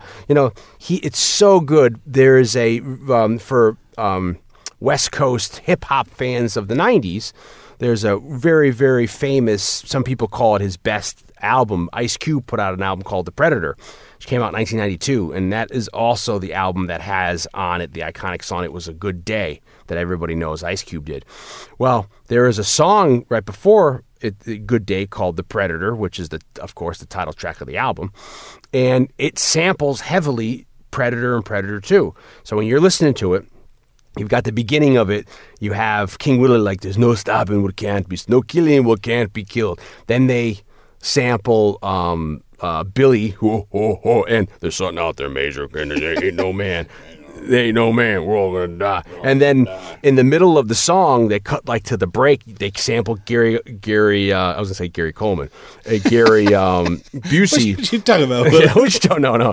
They sample Gary Busey, where he's like, when it was cornered, the Predator detonated a device, like that. So people, go between the Predator or Lethal Injection as Ice Cube's best album, but I gotta say it's iconic that a lot of people remember those references in the 90s. If you listen to, I guess that's now old rap, old hip hop with the new stuff. There's a whole hip hop battle I just learned about, which is not worth getting into now, but it's amazing where the younger people, it's like Carlito versus Benny Blanco from the Bronx. There's no respect. Mm-hmm. Where the young people are like, why do I have to know where this came from? And the old people are like, don't you want to know where they came from? And so anyway, so I thought that was worth mentioning. But the Jamaicans, it's just such a great, because they talk about, voodoo's kind of from Haiti. It's not really Jamaica. Jamaica's Rastafarians, Rasta. They talk about. He says the Babylon. He's like, what you thinking? You crazy boy? They fuck with the bones and stuff. So, I guess I don't know. Could people maybe take offense that like it's like appropriating? Yeah, but to me it's kind of like what did we do recently where they were appropriating? We just did something where they took like 3 or 4 different... Temple of Doom. Temple of Doom took like the sacrifices of South America. They took the voodoo or whatever, and they brought everything to India. And the Indians were upset when the Asians, when it ended up happening. But here it kind of works where it's, they're Rastafarians and, they're but they play on it like, the crazy... Because I found that... The other half of that scene, when you have first a girl riding that guy and there's a big zoom in and it's like, oh my God, there's nudity. When those guys come in and they got him hanging upside down, that Cuban, or maybe he's Colombian, and they're like, they're going to fucking, he's like, nah, King Willie says we have to take your soul to buy. That's like scary shit. Not only are you going to get killed. That scene, altogether from, the opening of that scene to... A great shot coming into when Glover and his team show up. Oh, yeah. Like, that scene is the scene that... sells the movie. Well, that I remembered best. Yeah. I remember the details of it most because I've seen this movie in at least 25 years. Sure. So... That's crazy to think that, right? So, it's weird to... But, like, that's the scene that I remember. That's how impactful everything that happens in that scene is. Yeah, they had real Jamaican voodoo posse gangs that were evidently terrorizing Kansas City and New York City in the late 80s. And I think there could be, of course, this is research that's not confirmed on the internet, but I think that there is a level of truth where once the mob... When, Giuliani took down the mob, Gotti in the 80s in New York City and the mob broke apart, you always hear like that's when the Russians came in, the Albanians came in, the Chinese, the Japanese, the Jamaicans, and then you see that in Mark for Death, that's a Seagal movie I'd love to do. The Seagal... Jimmy, put it on the list first. That's a Seagal Keith David double feature in there because you got Keith David in there. There might be a third. I forget who else is in that. There's a guy, whoever plays the white guy in that. But that's another movie. But I love that, man. And it's weird because it's only like 2 or 3 years you're getting these Jamaican voodoo posses, you know, and then by the time you hit the mid 90s, I can't think of what the equivalent is. Yeah, I mean, because the Italian mafia comes back into vogue with Goodfellas and Casino, but for these kind of movies, you know, for like the Cannon or like the Next to Kin or those Roadhouse, like the movies where you have like the quote unquote like syndicate mob. I wonder who becomes like the the poster child after the the voodoo, Jamaican voodoo. It's almost a shame that they don't play a bigger role.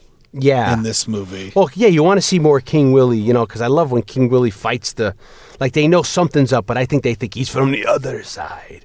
Yeah, they think he's like some sort of spirit or something, but it's even more sinister than that, But I love all that. I mean, that's all, like, it would have been cooler if we were able to develop more, but it does seem like the movie's so fast-paced where it's,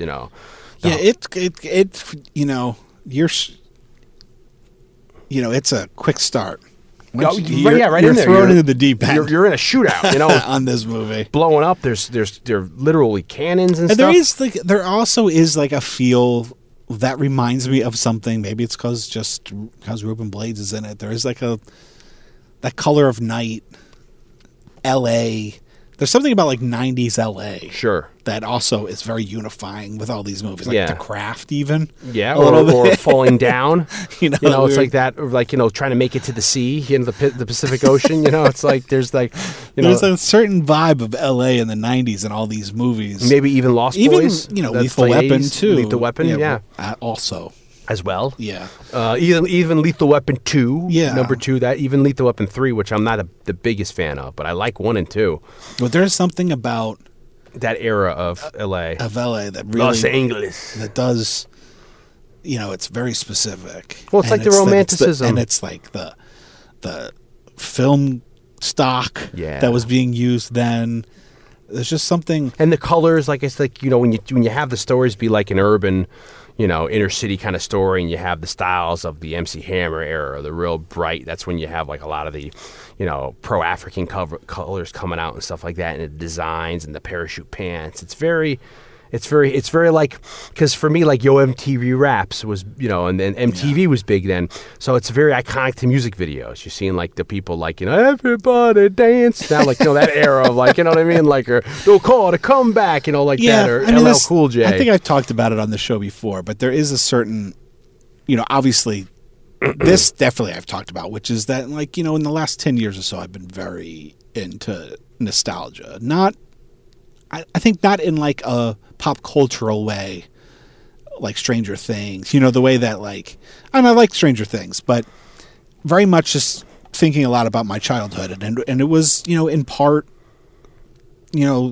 partially the inspiration to do a show like this. I find Stranger Things almost pandering. Is that sacrilege? Let's not get into that discussion. That's true. But where I'm going is that, like, this happens to be a movie that I did see as a kid, and I do have nostalgia for. But there are certain movies, like when we did the Captain America 1990 or 91 Captain America movie, or the ill-fated, never-released Fantastic Four movie. Yeah. Some of these movies that we watched that I didn't necessarily grow up with, when I watch them, I do, like, they're so of the era that it's hard not to feel like a kid nostalgically about them. Yeah. And even though this was a movie that I watched as a kid and I did like, and I do have nostalgia for, it is really fun to watch a movie like this, or End of Days. Not End of Days, that's the R. Schwartz. What's the one with Ralph Fiennes, Catherine Bigelow, Strange Days. Oh, yeah. To watch that movie. That movie's so fucking 90s. Yeah. Or Johnny Mnemonic. Yeah. The way those futuristic... You can't shoot me, not in the head. No. Or Speed. Yeah, Speed too. As well. But there's also... But there is something about like the futuristic 90s movies that has they're so... hackers. Well, it's also too, you think of this has an element of Running Man in it, like that craziness of people, and I was saying before, this doesn't have the RoboCop kind of like beating you over the head with the satirism, but I guess Morton's show is called Homicide, and it's like how many people have died. So There's it's a little bit of that. and it's stuff. And what I find about this is it's very.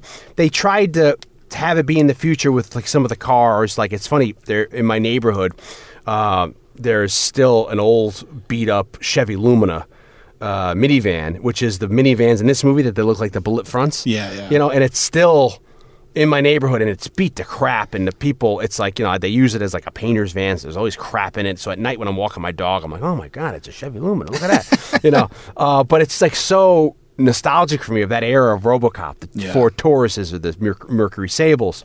So they tried to like make the guns look a little futuristic, because what the Conchita, you know, her gun is really weird looking, or Bill Paxton's, but they try to do technology with like the video effects, you know, so you get like the point where you have Bill Paxton tailing Gary Busey, and then they're at the bar and he's like looking into a little monitor. That could be like a cell phone now, you know. So it's like, or they're saying like the mythology is the hyperbole. Maybe it's in the novelization of when Gary Busey goes to the location in the jungle where the first Predator blows himself up and they find Schwarzenegger. Why the ship isn't there? It's because the ship might have been programmed to go on autopilot and go back on its own, almost like a drone now, or it's recording, which I believe the book goes into. Yeah, so we should get into some of the novelization elements, but it's like the idea that like the Predator's mask is recording everything, and then it's kind of like a GoPro, you know, like a cop's camera now, or you have on your head when you're, you know, or even one of these doorbells. So it's like recording everything, and it's not just storing it's going on the Wi-Fi or the Bluetooth to the spaceship, the cloud. You know, so that's the reason why later on, when Gary Busey's like, "You're one ugly," it'll finish saying "motherfucker," either because he's heard the swear before, or maybe these Predators. Every new mission, they're maybe reading what happened on the last one. You know, they're up on, you know, what's in the newest Hunters magazine weekly, whatever. Sitting on the toilet. Yeah, exactly.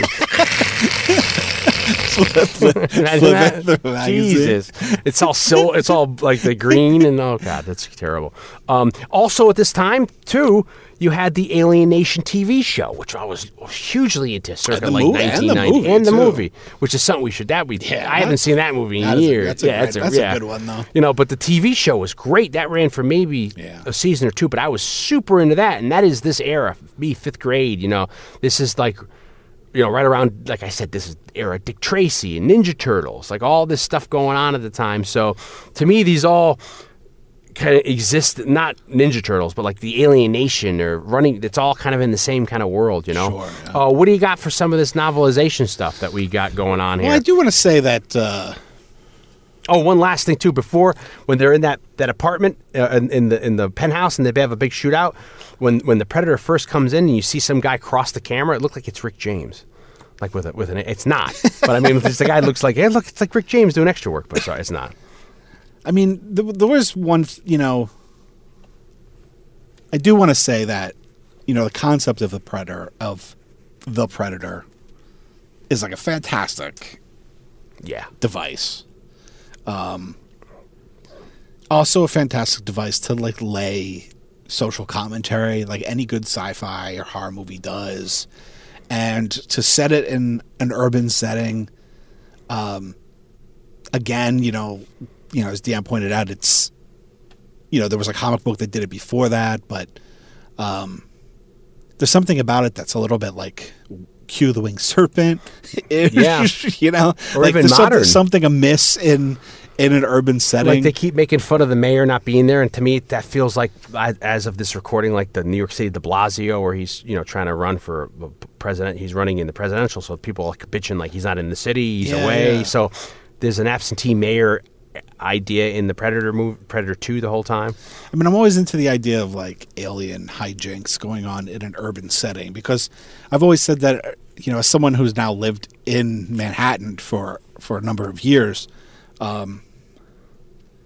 despite it being, you know, one of the most populated cities, you know, in the country, at least, if not the world. I mean, I know there are other more heavily populated cities, and, you know, like Hong Kong and stuff, but everybody just kind of keeps to themselves. You know what I mean? Like, nobody wants to be bothered by anything or by anybody. And God's a lonely man. so a whole bunch of crazy shit could be going on. There Yeah. could be an alien predator. There could be spaceships just hovering outside that we can't see. It's a fantastic idea, and then it's also like a great backdrop visually Sure. to have these kinds of things. Rooftop chases and Like Darkman-esque or Yeah, like, yeah, it's just- it's it's like a- all that. it's a great idea for a movie, and it's a pretty damn good execution for one, especially when you find out like really that they were working with a limited budget. That's the stuff that's crazy. Like it took them they only had like 4 weeks to shoot and 4 weeks to edit the movie, and and just you think about the time constraints, and they're working on a limited budget, and then a lot of the budget has to go to the end where they have all these other predators show up. Or, Sure, it's all pre-CGI. all pre-CGI, so you're just doing a lot of like probably optical effects and stuff like that. I mean, sure, there's maybe some elements of CGI, Yeah, but not. There's no like I mean, computer generated. when I say pre-CGI, I mean like before we start creating full characters. Yeah. It's quite amazing to think of the stuff that they go through and they do, and then it's all Yeah, I mean, like they found a one-armed stuntman. Yeah, to play him when he cuts his own. And that whole sequence, I mean, that still holds up for me. That whole sequence when he falls into the bathroom with that lady and she's, someone, they're watching Jeopardy, and then it's so funny. And then him fixing himself, and then she comes back with the broom. It's so...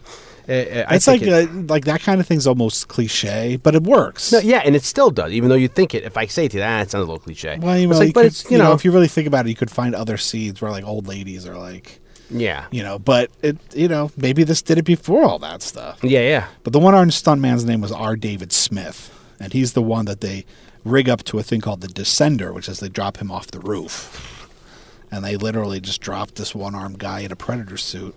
Not off the roof. Off a 13th story. Crazy. Roof. There's other stuff about the making of it, but let's get into this list of stuff I got Steve Kahan, Kahan, is the sergeant that we were talking about from the Lethal Weapon movies. Good old Lethal Weapon movies. It's not Joshua. Okay, so according to this list, and I apologize that I did not actually print this out, but because it was on black, I should have... Maybe we can put a link to it, because I feel bad that somebody did all this work and I did not get the name or the website to credit the poor guy. Okay. So apologies ahead of time. But a couple of things. It inexplicably takes place in 1995. Not 97. But apparently does state that it's 10 years after the first Predator, which makes it... First Mistake? Predator I don't know. happens in 85. Yeah. The book opens with the ship going into the Earth's atmosphere. Predator 1 style. Predator 1 style. And the ship's heads to Guatemala, but then decides to take a left and go to Mexico towards Los Angeles. Several sections of the book are told from the Predator's point of view. That's awesome. Which is kind of neat. Which helps to shed some light on the culture and the customs of the predator species, which I guess are called the Yautja, Yautja. So you get some of his inner thoughts, like for instance when Danny Glover takes the mask off of him. Yeah. And then apparently in the book, the mask then goes like down some drain or something. He loses it. That's why he doesn't just put it back on. But apparently it goes into like how humiliating that was for him. Yeah. So that's pretty interesting. It goes more into his thought process. For the Predator. For the Predator, yeah. How like having that taken away from him was kind of humiliating. Goes into his thought process as to why he doesn't kill the Maria Conchita Alonso. Because she's with child. Yeah. I mean, it's clear in the movie. Yeah. But and then even when I was little, I was like, But it goes more into his thought process. Sure. Tony Pope, the Morton Downey Jr. Morton Downey Jr. character, plays a much bigger role in the book, and also sections of the book are told from his point of view. They know what happened with Dutch because it's on the ship, and the ship does have when self-destruct goes like as Deanne suggested, would be a good explanation, is in fact the explanation, is that the ship then has autopilot to take off and go back. Yeah. And everything was recorded. So the Predators are up to snuff on what happened with Dutch. Yeah.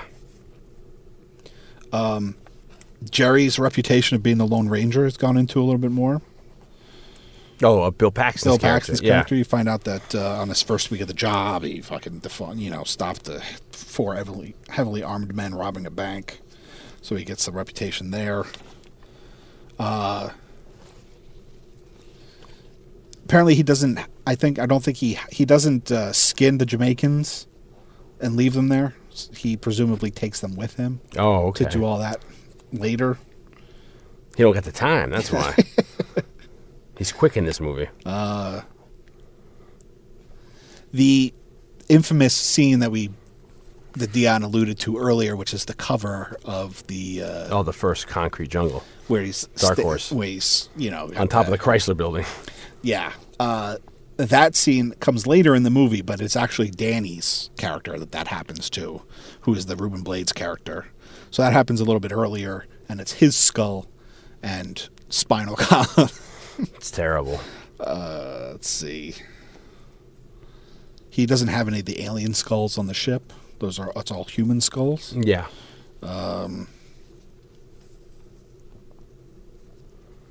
Let's see. He talks about he respects the Danny Glover character a lot, and that's why he starts killing off the team.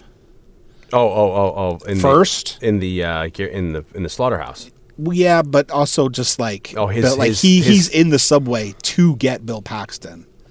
In the book, he goes into the subway system because he follows them down there. Oh, so see, that's not clear for me in the movie. I'm like, why is he just going down there to hunt? Yeah, but it's because he's starting to play with them. He decides that if he kills Danny Glover's team, when they finally face off, he'll be a much better opponent because he'll be pissed. And well, they talk about that too with when they in the cemetery scene with when he leaves, he sees the kid's got a gun, and he decides he's about to shoot the kid, then he sees the gun isn't real. So I don't know if you don't know. That's I think there's a little bit in the book, I think, where he talks about that he doesn't kill kids. Yeah, no women, no kids. But it does seem like in the movie that he recognizes that the gun's not a real gun. Or he would blow the shit out of the kid. and just like a red mist. Danny Glover turns around. It's not Joshua. But he finds the half of Ruben Blades' necklace, and then is he taunting him, or is it respect of him giving it back? Maybe it's I think it's both. a little taunting. Yeah. Personal. That's how I read that scene. It goes into Keyes did personally interview Dutch, and it goes into all that stuff that you alluded to, where Dutch left the hospital. That's talked about in the book or the novelization. Well, yeah, they talk about that. I guess the whole thing about Keyes there is that Keyes. What is he? He wants. The end of the day is he wants to capture the Predator because he wants to kind of make to be able to communicate with it, because the speculation is that they I guess have a handle on quantum mechanics or quantum physics, and the idea is that they'll be able to they have a theory of the quantum theory of gravity, and they want to talk to the Predator to determine how everything works and this about his weaponry and the self-destruct mechanisms and all that kind of stuff. They want to learn about all that Predator tech, as alluded to in the movie. So that's why he has his OWLFS team going after him in that slaughterhouse. Yeah, but there's stuff in the book where more about Dutch, more about Keyes' relationship to interviewing Dutch, interviewing Anna, which apparently was in the movie but cut out. Yeah, because you could see her for a split second. Yeah, when you're looking, you could see her, but evidently she reprised her role, the actress coming back as Anna from the first Predator movie, and they shot a scene where they have a deposition with her, they interrogate her, and then you see in that scene with Gary Busey when they bring him into the trailer. Pretty sweet. Yeah, he would have been awesome in this movie as anybody in the movie. He could have been the Jamaican. He would have been awesome. He could have played Drexel. It was a white boy. That's another L.A. exactly. movie. Yeah, from the mid '90s. True Romance. So you see a shot of her up on the screen, and also isn't at the end of the movie that in the novelization, I think it is. I don't know if it happens in the comic book adaptation, but the Danny Glover doesn't kill him by shoving the thing into his... He doesn't... Apparently in Yeah. the book, he doesn't kill him. He doesn't shove the thing into his stomach. Yeah. He gets to a point where the Elder Predator comes out, and the Elder Predator They then show it honorably... before that happens. Yeah. He What honorably... I find interesting is apparently there's a little bit of a Lethal Weapon joke in the novelization. So I guess they knew that Danny Glover was going to play the character. But when he's climbing all around the rooftops and stuff and hanging off of shit, he's like, this, I shouldn't be doing this. Mel Gibson should be doing this shit, kind of thing. Yeah, little.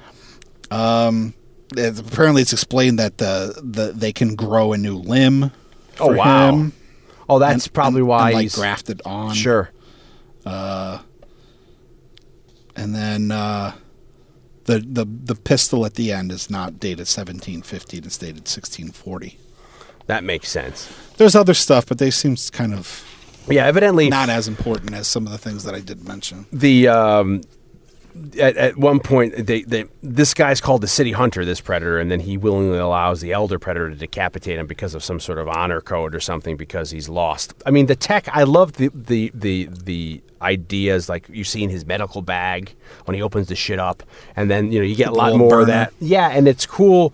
And then you don't even know what he's taking off the wall when he's beating up the subway tiles, but he's making it into something that's going to be able to put on the quarterize the room. Drywall from behind the. Yeah, and he's making that as like a paste to try to stop the bleeding. At the end, when they get into those suits, to me, it's all like a flashback of Predator or of the Blob. Yeah. The remake of the Blob. Remember when they were in those suits with the light in them and all that kind of a thing? Yeah. I was getting like shades of that kind of a thing. The whole story, I guess, with the pistol, the flintlock pistol, is, I guess that goes back to, they explored it, I think, in the Dark Horse, did a comic about it. But the Raphael Adolini. Apparently, it's a part of a anthology book that Dark Horse put out called The Decade of Dark Horse #1. Sweet already. And the story was called Predator 1718.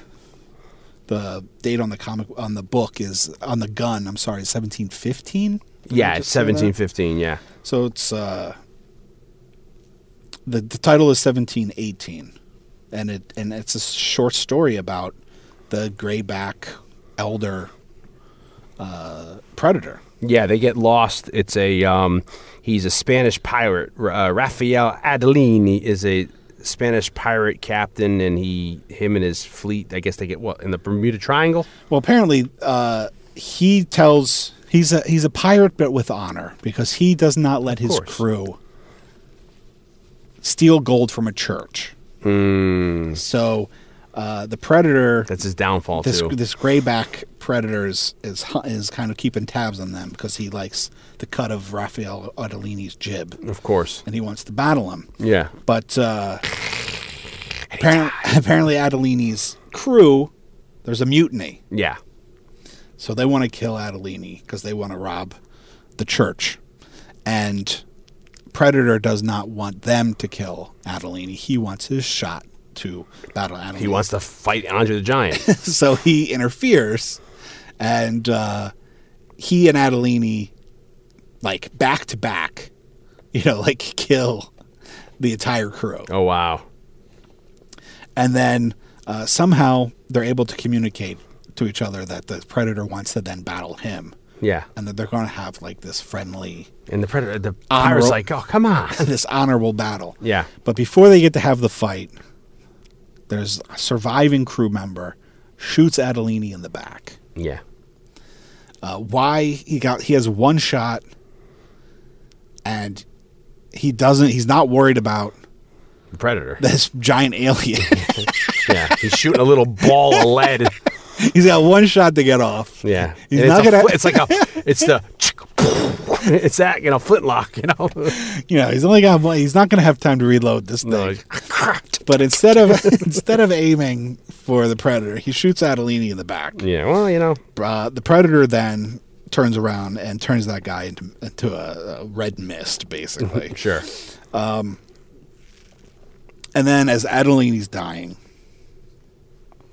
because he has respect for the predator, the hunter, the grayback elder hunter, and also to kind of thank him for helping him, he gives him the gun. Yeah, the flintlock pistol. As like as a gift, peace offering thing. And the predator buries him and then leaves his crazy alien sword, which I don't think was a great idea, at the gravesite. No, because then it's going to be alien tech that is on, like, what's his face from? He's not abiding by the the rules of the game. What's the Star Trek, the Prime Directive? No, yeah, that's not good at all.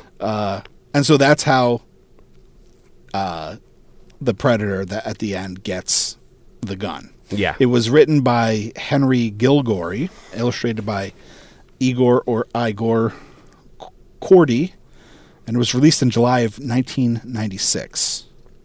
Now, apparently,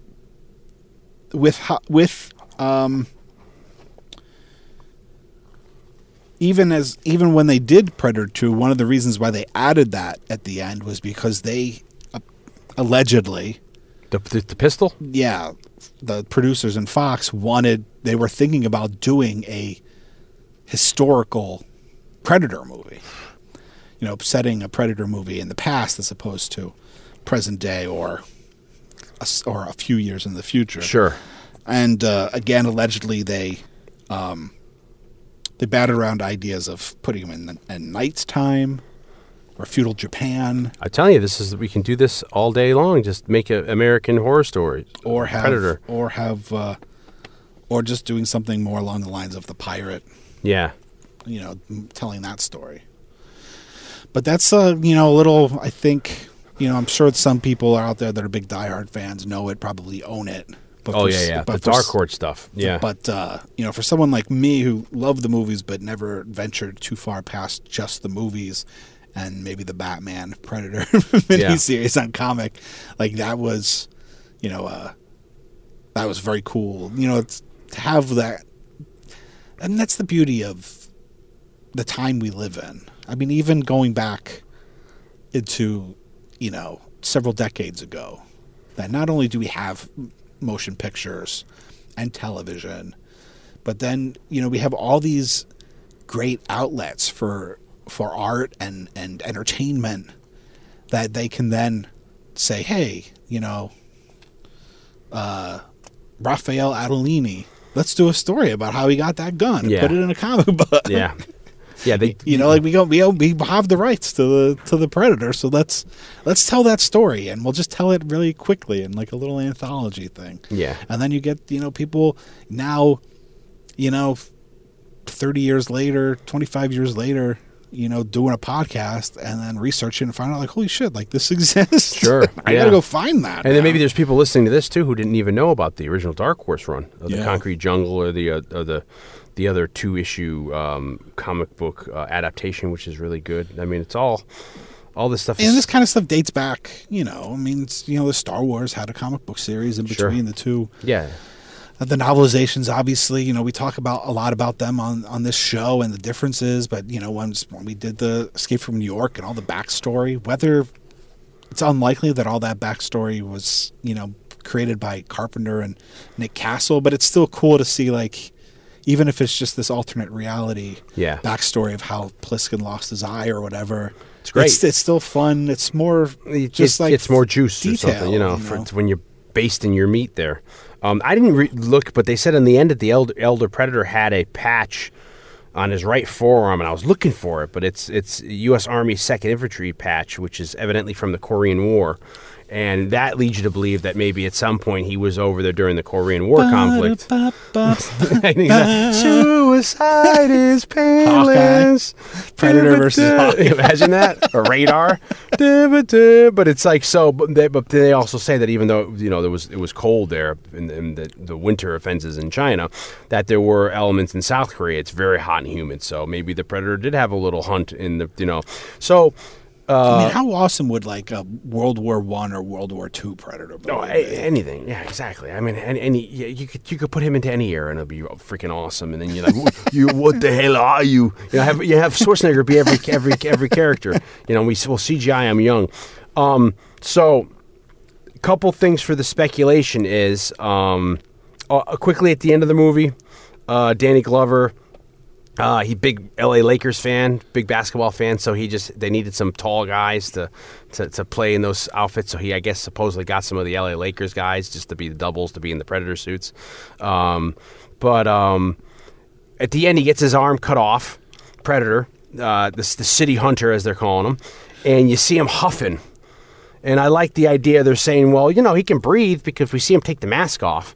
But then there's speculation that he's not huffing to breathe either when he just has a respiratory illness like anybody could have. He needs his inhaler, but it's also that LA smog, man. Yeah, or the LA smog, or it's some sort of stimulant that's he's like huffing like freaking Blue Velvet, like like he's like, because he needs the adrenaline, he needs the fucking hit of because he got his arm cut off and he's kind of, I mean, that whole sequence, can you remember how iconic and awesome it is that they're in that slaughterhouse and they have it all that weird color and they have this big, we're going to capture the Predator with the Mr. Freeze technology, and then they got those big ass fucking, they look like Batman, and then the Predator, they have this huge idea that they're going to be able to get the Predator because they think the Predator's going to be able to, but then they don't realize the Predator can just go through his mask into different visors and stuff. That's one speculation. I love that whole end sequence with the slaughterhouse when he kills everybody off. James Baldwin, Adam Baldwin. Adam Baldwin. James Baldwin's an author. Adam Baldwin, the non-Baldwin brother from Firefly. The secret Baldwin. Yeah. I'm surprised. Is this the first Adam Baldwin movie? Yeah, it's maybe we did Alec Baldwin. Yeah, in The Shadow. Yeah, this is the first one of his. Of course, he played, as Dion alluded to, he played Jane in Firefly. Yeah. He was on the show Chuck. Yeah. He's in the movie My Bodyguard. Yeah, Serenity. Well, that's the movie. Yeah. Reprising his role of Jane. But I love that whole sequence where he Predator gets them all, and it almost turns into a little bit of Aliens there, where they're like, he's like, get your team out, it's like, and everything goes down at the beginning of Aliens there. But then at the end, when they get on the ship, they said they want to make it like very reptilian looking and very different, like you were saying, it's very much like Aztec almost art. To me, it almost looks like the I forget the guy's correct name, but remember Masters of the Universe, the reptilian man. Like he could be like a cousin of the Predators, that kind of had that Cobra Commander kind of headpiece looking. But I never occurred to me to realize why at the end when they kill that one Predator, all the Predators come out of the shadows. So there's a whole truckload of speculation, which could be a whole entire podcast of like, are they teleporting like Star Trek style? There, and that's how they're showing up. Are they all on their own hunt too, and they're all coming back? Are they maybe just observing, like they all like to watch, kind of like a Eyes Wide Shut kind of a thing, Well, I would imagine they don't interfere because of like the honor of the hunt. But they're watching the entire time. You need to have like a Worf Predator. Yeah. Match. Well, Klingon Predator. I bet you they've done that. I bet you there's a couple crazy crossovers. I mean, they've done an amazing crossover recently where it's original Star Trek 66 with Chuck Heston, Planet of the Apes. Yeah. And it's freaking, the art is amazing. Yeah, exactly. So who knows what the heck they've done, because that sparked a memory. Maybe there is a Worf vs. Predator, him with his blade, his the Klingon battle baton thing. But it's like, there's are they all on a big hunt, because we are their kind of like resort where there's sandals, or beaches, or there's commercials of it. Yeah, exactly. It's like it's like Total Recall. You can't afford to go there. We'll put the memory in your head. Or maybe are they like the watchers? Are they silent observers who maybe they're like judges and they're ruling on if thing is done right. And then there's this huge thing of honor where they like we said, they don't kill women. Well, it seems like they will kill women if they're shooting at them, but they won't kill kids. They won't kill people who are unarmed. There's other kind of, they have a level of honor, even though they do. This is emphasized kind of in the in the comic book, The Concrete Jungle, but they talk about that since their technology is, it's kind of like they're making assumptions. They're like, well, it's just technology is making us less human. The idea of the predator coming and hunting is to try to keep that wild beast inside of him and give that wild beast, that primal instinct, a little time to come out. And that's what the hunt is for. And maybe that's why the predator's doing that, you know. It's like the Purge. Yeah, it's like the Purge, you know, that kind of fucking crazy ass shit. So, you know, that crazy ass shit. So, you know, when the movie came out, it got mostly negative reviews, which kind of sucks. I mean, Roger Ebert kind of even said it was almost racist because he felt that the creature's designs had racist undertones and subliminal clues that encourage us to subconsciously connect the menace with black males, quote unquote. This is what Roger Ebert's saying. And it did well in the theaters, but it got kind of shitty reviews, which kind of sucked. Opening weekend when it came out, November the 21st, 1990, it was fourth opening weekend behind Dances with Wolves, Home Alone, and the first movie I was ever in, Three Men and a Little Lady. Because they shot Three Men and a Little Lady, and the only time I went to a Mets game at Shea Stadium, they were like, would you like to be in a movie? Then do the wave now. And we all did the wave, and it was because they were shooting Three Men and a Little Lady that day, or maybe they were just shooting the extras. So if you look at me, I could tell you where I am in the stadium in that crowd. But so it was fourth. That's a pretty heavy weekend, because I remember seeing all those movies at the time, Dances with Wolves, Three Men and a Little Lady, and Home Alone. So, but, you know, it ends up getting 2 video games, a computer game in 1990, a Sega Genesis game in 1992. And then I didn't realize that even though we have those Predator vs. Alien movies, that it doesn't get a direct sequel until the Robert Rodriguez 2010 movie, Predators, which I didn't realize is, I guess, kind of a sequel. I was thinking of it being more of a reboot, which is not a reboot. But it does make sense when you watch Predators from 2010 thinking that it's a sequel, why you have all this Silvestri scoring being the same, and why, because it's fucking part of the world, you know, as opposed to, because I mean, maybe people like the AVP and the other stuff, but I just didn't really care for them. I didn't like one of them where you said they go to Antarctica, and I do understand that there was like a pyramid hidden down there and that kind of a thing, and once they're in there. But then the other one after that, the Requiem movie, they're like in Oregon, and there's like, they're in the middle of the woods, but then they're going into like New York City sewers. You know, it was kind of silly to me. But I really liked the Predators, the Adrian Brody movie. And some people don't like that. That's also controversial to say. Yeah, I mean, I liked it when I saw it in the theaters. Yeah. You know, I mean, Robert Rodriguez produced it. I forget who directed it. Yeah. I remember when they were making it, because I'm a big Robert Rodriguez fan, so I remember they shot it like at his place in Austin or whatever. Yeah.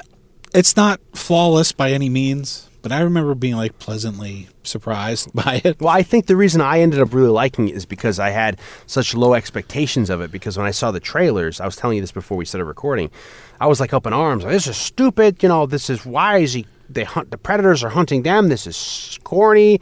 Why are they on an alien world? And then when you see the movie and you get the backstory, it's that they're, spoiler alert, they're being abducted from Earth in alien abductions, and then they're being put on like a terraformed world that's been terraformed, more of a Sandals Beaches resort. You know, that's like almost like a safari habitat ground, and that all the people in it are, according to the code, they are murderers. Not Billy Drago. You have Danny Trejo. You have, you know, all Billy Drago would have been awesome. Billy Drago would have been the late Billy Drago. Billy Drago. But you know, they had all those. They're all flawed. There's, you know, they're gang members. They're serial killers. They're this and that. Kind of even more of like a, you know, Most Dangerous Game, surviving the game, hard target type plot in a way, instead of like coming here, because in the context of like the Predators, like they're just coming here to hunt the wildlife of Earth, which is humanity. But in the context of that movie, is that they're taking them, putting them somewhere that's like Earth, and then hunting like them. a zoo. Yeah, it's fucking fucked up. And then there's a lot of nods to the first movie, the 87 movie, aside from the score, but I think they say a couple of the same lines. Adrian Brody, there's a couple of the story arcs. So I liked it enough. I didn't see the last one the one that Shane Black did. Yeah, I heard mixed reviews I saw on it it. at the movies. I was kind of excited for it. Shane Black. I'm a big fan of Sure. Kiss Kiss Bang Bang. Kiss Kiss Bang Bang, and obviously is the movies he wrote. Yeah. Not as huge of a fan of like Iron Man 3 or stuff like that, but You love the Last Boy Scout. I'm a big fan of Last Boy Scout. And it was, written or co-written by Fred Dekker. Who we love. Saw ourselves from Fred Dekker. Thrill me, Blake. So that, that was exciting. Yeah. I saw it. Unfortunately, it's not. I don't know if it was barking up the right tree Yeah. for a Predator movie. Maybe on repeat viewings, I'll warm up to it. I didn't hate it or anything, Yeah. but it's certainly, the thing is, it's the Predator series is one of those movies where the first one's just so goddamn good. I know. Well, that's why I felt like this was getting a raw deal. Yeah. Predator 2, because people, they had such high expectations, and I think it's an adequate sequel. I mean, it's serving all the, and then last point at the end, Gary Busey's death is fucking legendary. That whole shot, and then you're waiting for him to drop too. That's why I was thinking later on he's going to come back. It's like the end of Day of the Dead, where he's like, choke on it. Oh, God. Oh, excuse me. I'm going to be shot for next week's movie. Apparently, the movie, the making of the movie was pretty tough in L.A. Reportedly, That alley they shot in, the King Willie scene. Apparently, they found a dead body underneath a bunch of the garbage, and there was huge rats running around. Apparently, even though they had permits and stuff to shoot, and everybody knew that they're going to be shooting there, nobody likes to have people shooting all night Sure. in their neighborhood, and so apparently residents of the places they shot were throwing like feces and piss on the crew. Yeah, from the windows above. So That's always a fun time. It's sadly Peter Cullen, the voice of Optimus Prime, and the voice of the Quartermain trailers. And Eeyore, he didn't come back to reprise his role as the Predator's voice in the first movies, those roars. Hal Rayle, Rayle, provided the voice for the Predator in this movie. And, I think that's pretty. We bounced around a lot. I think the production designer, Lawrence Paul, did a great job here. the ship is awesome. Yeah, come on. And having it be like reptilian and the technological, like having seen that kind of a world, and just all the Predator gadgets. Him having that, that freaking disc is badass. The spear is badass. The netting when he throws that shit, and it, not only does it get you against the wall, it contracts, and it, all that, all his little trickeries are great. I didn't think to look up what the dates were, but there's a little bit of a movie. I don't know if I was talking to you about it or was online, but I Come in Peace with Dolph Lundgren. Oh yeah, sure. That's also an urban alien, and he's got discs. Yeah, that he fires. He's got little CDs that he fires around. What's the movie with freaking what's his name? Tap dancing. Oh yeah, what is that movie? You know what I'm talking about? What's his name from Gregory Hines. Gregory Hines. Yeah, what is that movie where it's him? Where it's the woman is an alien or a robot, and then at the end of it, it's like I remember the shot is like he's on the subway tracks and they're like tracking up to him and he's like, it's got that shot. And I remember that movie real fucked up because I've only seen it once. Where we really need to get a video, so you can see what we're doing. But But I remember the scene where like she ends up the person starts. The guy forces her to give her a blowjob, and she bites the member off. And I was like, as a child, I'm like, oh my God. So yeah. Anyway, rounding up, I enjoyed this movie. Morton Downey Jr. Come on, Deion's Morton Downey Jr.'s #1 fan. Yeah, #1 right here. I don't know. I don't know how many of you out there watch this show. I watched the show. Morton Downey Jr. Yeah. Oh, so did I. Yeah, of course, it was great. It's and I wholeheartly recommend seeing that Provocateur documentary because it's pretty amazing the influence you don't realize that he had on it. And then I think I bring him up so much because I think he's a decent actor. He does this perfectly. Yeah. He's hamming it up on purpose in that Tales from the Crypt episode. He acted on his show. Even he was an actor. Yeah, exactly. He's playing a role. It was it was that trash talking that became iconic into the 90s. You had Ricky Lake, but you had it took Donahue on steroids with Richard Bay kind of, but then when you get to Jerry Springer. Jerry Seinfeld. Once you get to Seinfeld, Yeah, that shit's totally different. But it's just amazing. But people who still, it's funny, they still air that Al Sharpton clip where he's yelling and screaming and he's heavier Al Sharpton, and that's from the Morton Downey show. You can see Morton chain smoking. But Predator 2. Predator 2, 1990. Good movie. Yeah, it's sad that some people, it made its money back, but some people just don't care for it. What do you think? Yeah, let us know. Tweet us and let us know what you think of Predator 2, because you might hate it. You might have listened to 2 hours of a podcast and you're like, this movie freaking sucks. You might think like RoboCop 2, a lot of people didn't like it, and we do feel like, I'm sure we'll get to Last Action Hero at some point. Yeah. But people hate that movie. That's adamant. People are like, why the hell, that's really when Arnold Schwarzenegger's career died. Still, though, do you think that maybe people have come around on it? Well, I'm worried we're going to go back and watch it. It ain't going to be as good. That's my fear. Which to be or not to be. Yeah. It's so not good. To be. I've killed someone. Yeah, I've shot a gun. That's not his exact lines, but it's what I remember. Art Carney's last role, for Christ's sakes. Sharon Stone's in there. Danny DeVito's in there. You may even have the T-1000 walk by. So good. I thought that's Ian McKellen as Death from Seventh Seal. That's the guy. Isn't the guy from Gremlins 2? Yeah, Robert Prosky. Yeah, from Darnell Hoffa. and Christine. Yeah, Darnell and Christine. Not to be confused with Roberts Blossom, who is the guy who sells him the car from Home Alone, and Escape from Alcatraz. He cuts his fingers off. Spoiler. The painter. That's all I have. Anyway, Predator 2. Good movie. Yeah. Thanks for sticking around and listening to Two Saturday tired night guys. movie sleepovers. Yeah. Got a very interesting movie next on the agenda. Yeah, it's a sequel. We're still, even though technically I think Summer of Sequels ended with this movie. Why? What? No. Isn't it like September by the time the next one comes out? That's true, yeah, but we're going into a little bit into the September because it's school still year. Yeah, we're going because technically, I thought summer doesn't end till like the end of September, right? Middle of September, last day, or it's Labor Day's last day of summer, right? Who knows? Yeah, but anyway, we have definitely one more summer sequel left, maybe two, because after that it's our anniversary. And we never know what's going to happen with the anniversary. Yeah, we could have a sequel, we could not have a sequel. Anyway, find us on social media. Please follow us if you listen to the show on Twitter. Facegram, Facebook and Instagram. Check us out on CLNS Media. Yes, CLNSmedia.com. Check us out there on their site. We're part of their podcasting network. Those fellas. We're on Apple Podcast, Stitcher. We're on iHeartRadio, and most other places you find podcasts.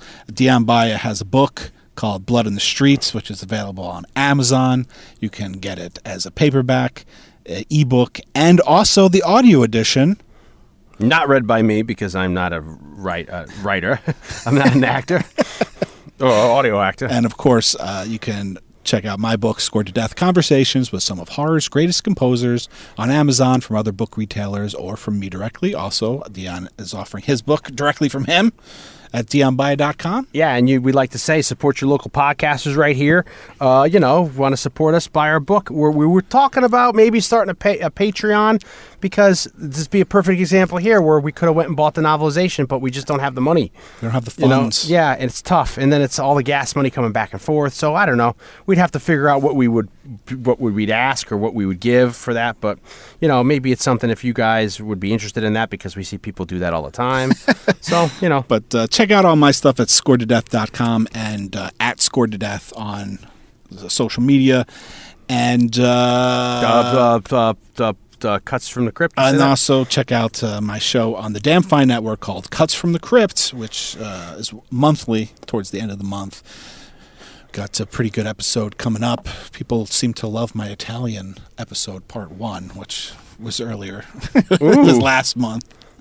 But I love your Italian episodes. And with Halloween right around the corner, it's going to be some fun stuff. Our Halloween? It's Halloween in general. Oh yeah. I thought you meant stuff from Cuts from the Crypt. Talking about our Halloween. Oh, it's going to be a crazy one this year. But Cuts from the Crypt, Halloween in general is coming up. Oh, yeah. There's going to be some fun stuff on Cuts from the Crypt, including Saved by the Sleepovers. Yeah. It's getting late, folks. Getting late. Anyway, we have a huge monumental Halloween extravaganza. Which we've already planned out.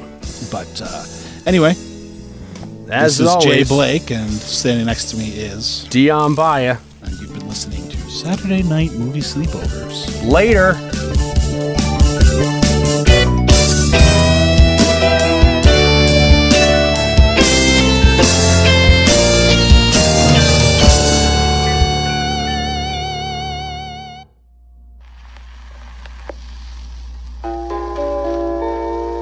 I walk along the street of sorrow, sorrow, sorrow. The boulevard of broken dreams, broken dreams. Where jiggle and jiggle can take a kiss without regret, so they forget their broken dreams. You laugh tonight and cry tomorrow, tomorrow. When you behold your shattered scheme, and jiggle and jiggle, wake up to find their eyes are wet with tears that tell of broken dreams. Here is where you'll always find me, always walking up and down, but I left my heart behind. And turn me down. The joy you find here, you must follow.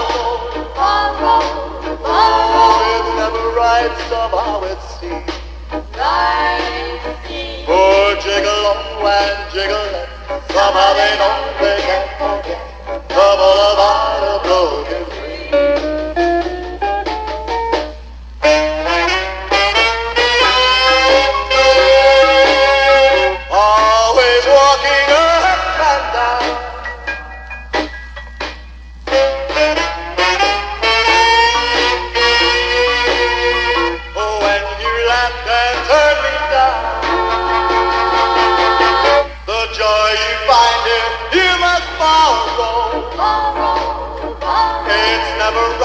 Somehow it seems right in the sea. Oh, jiggle and jiggle, somehow they know they can't forget the boulevard of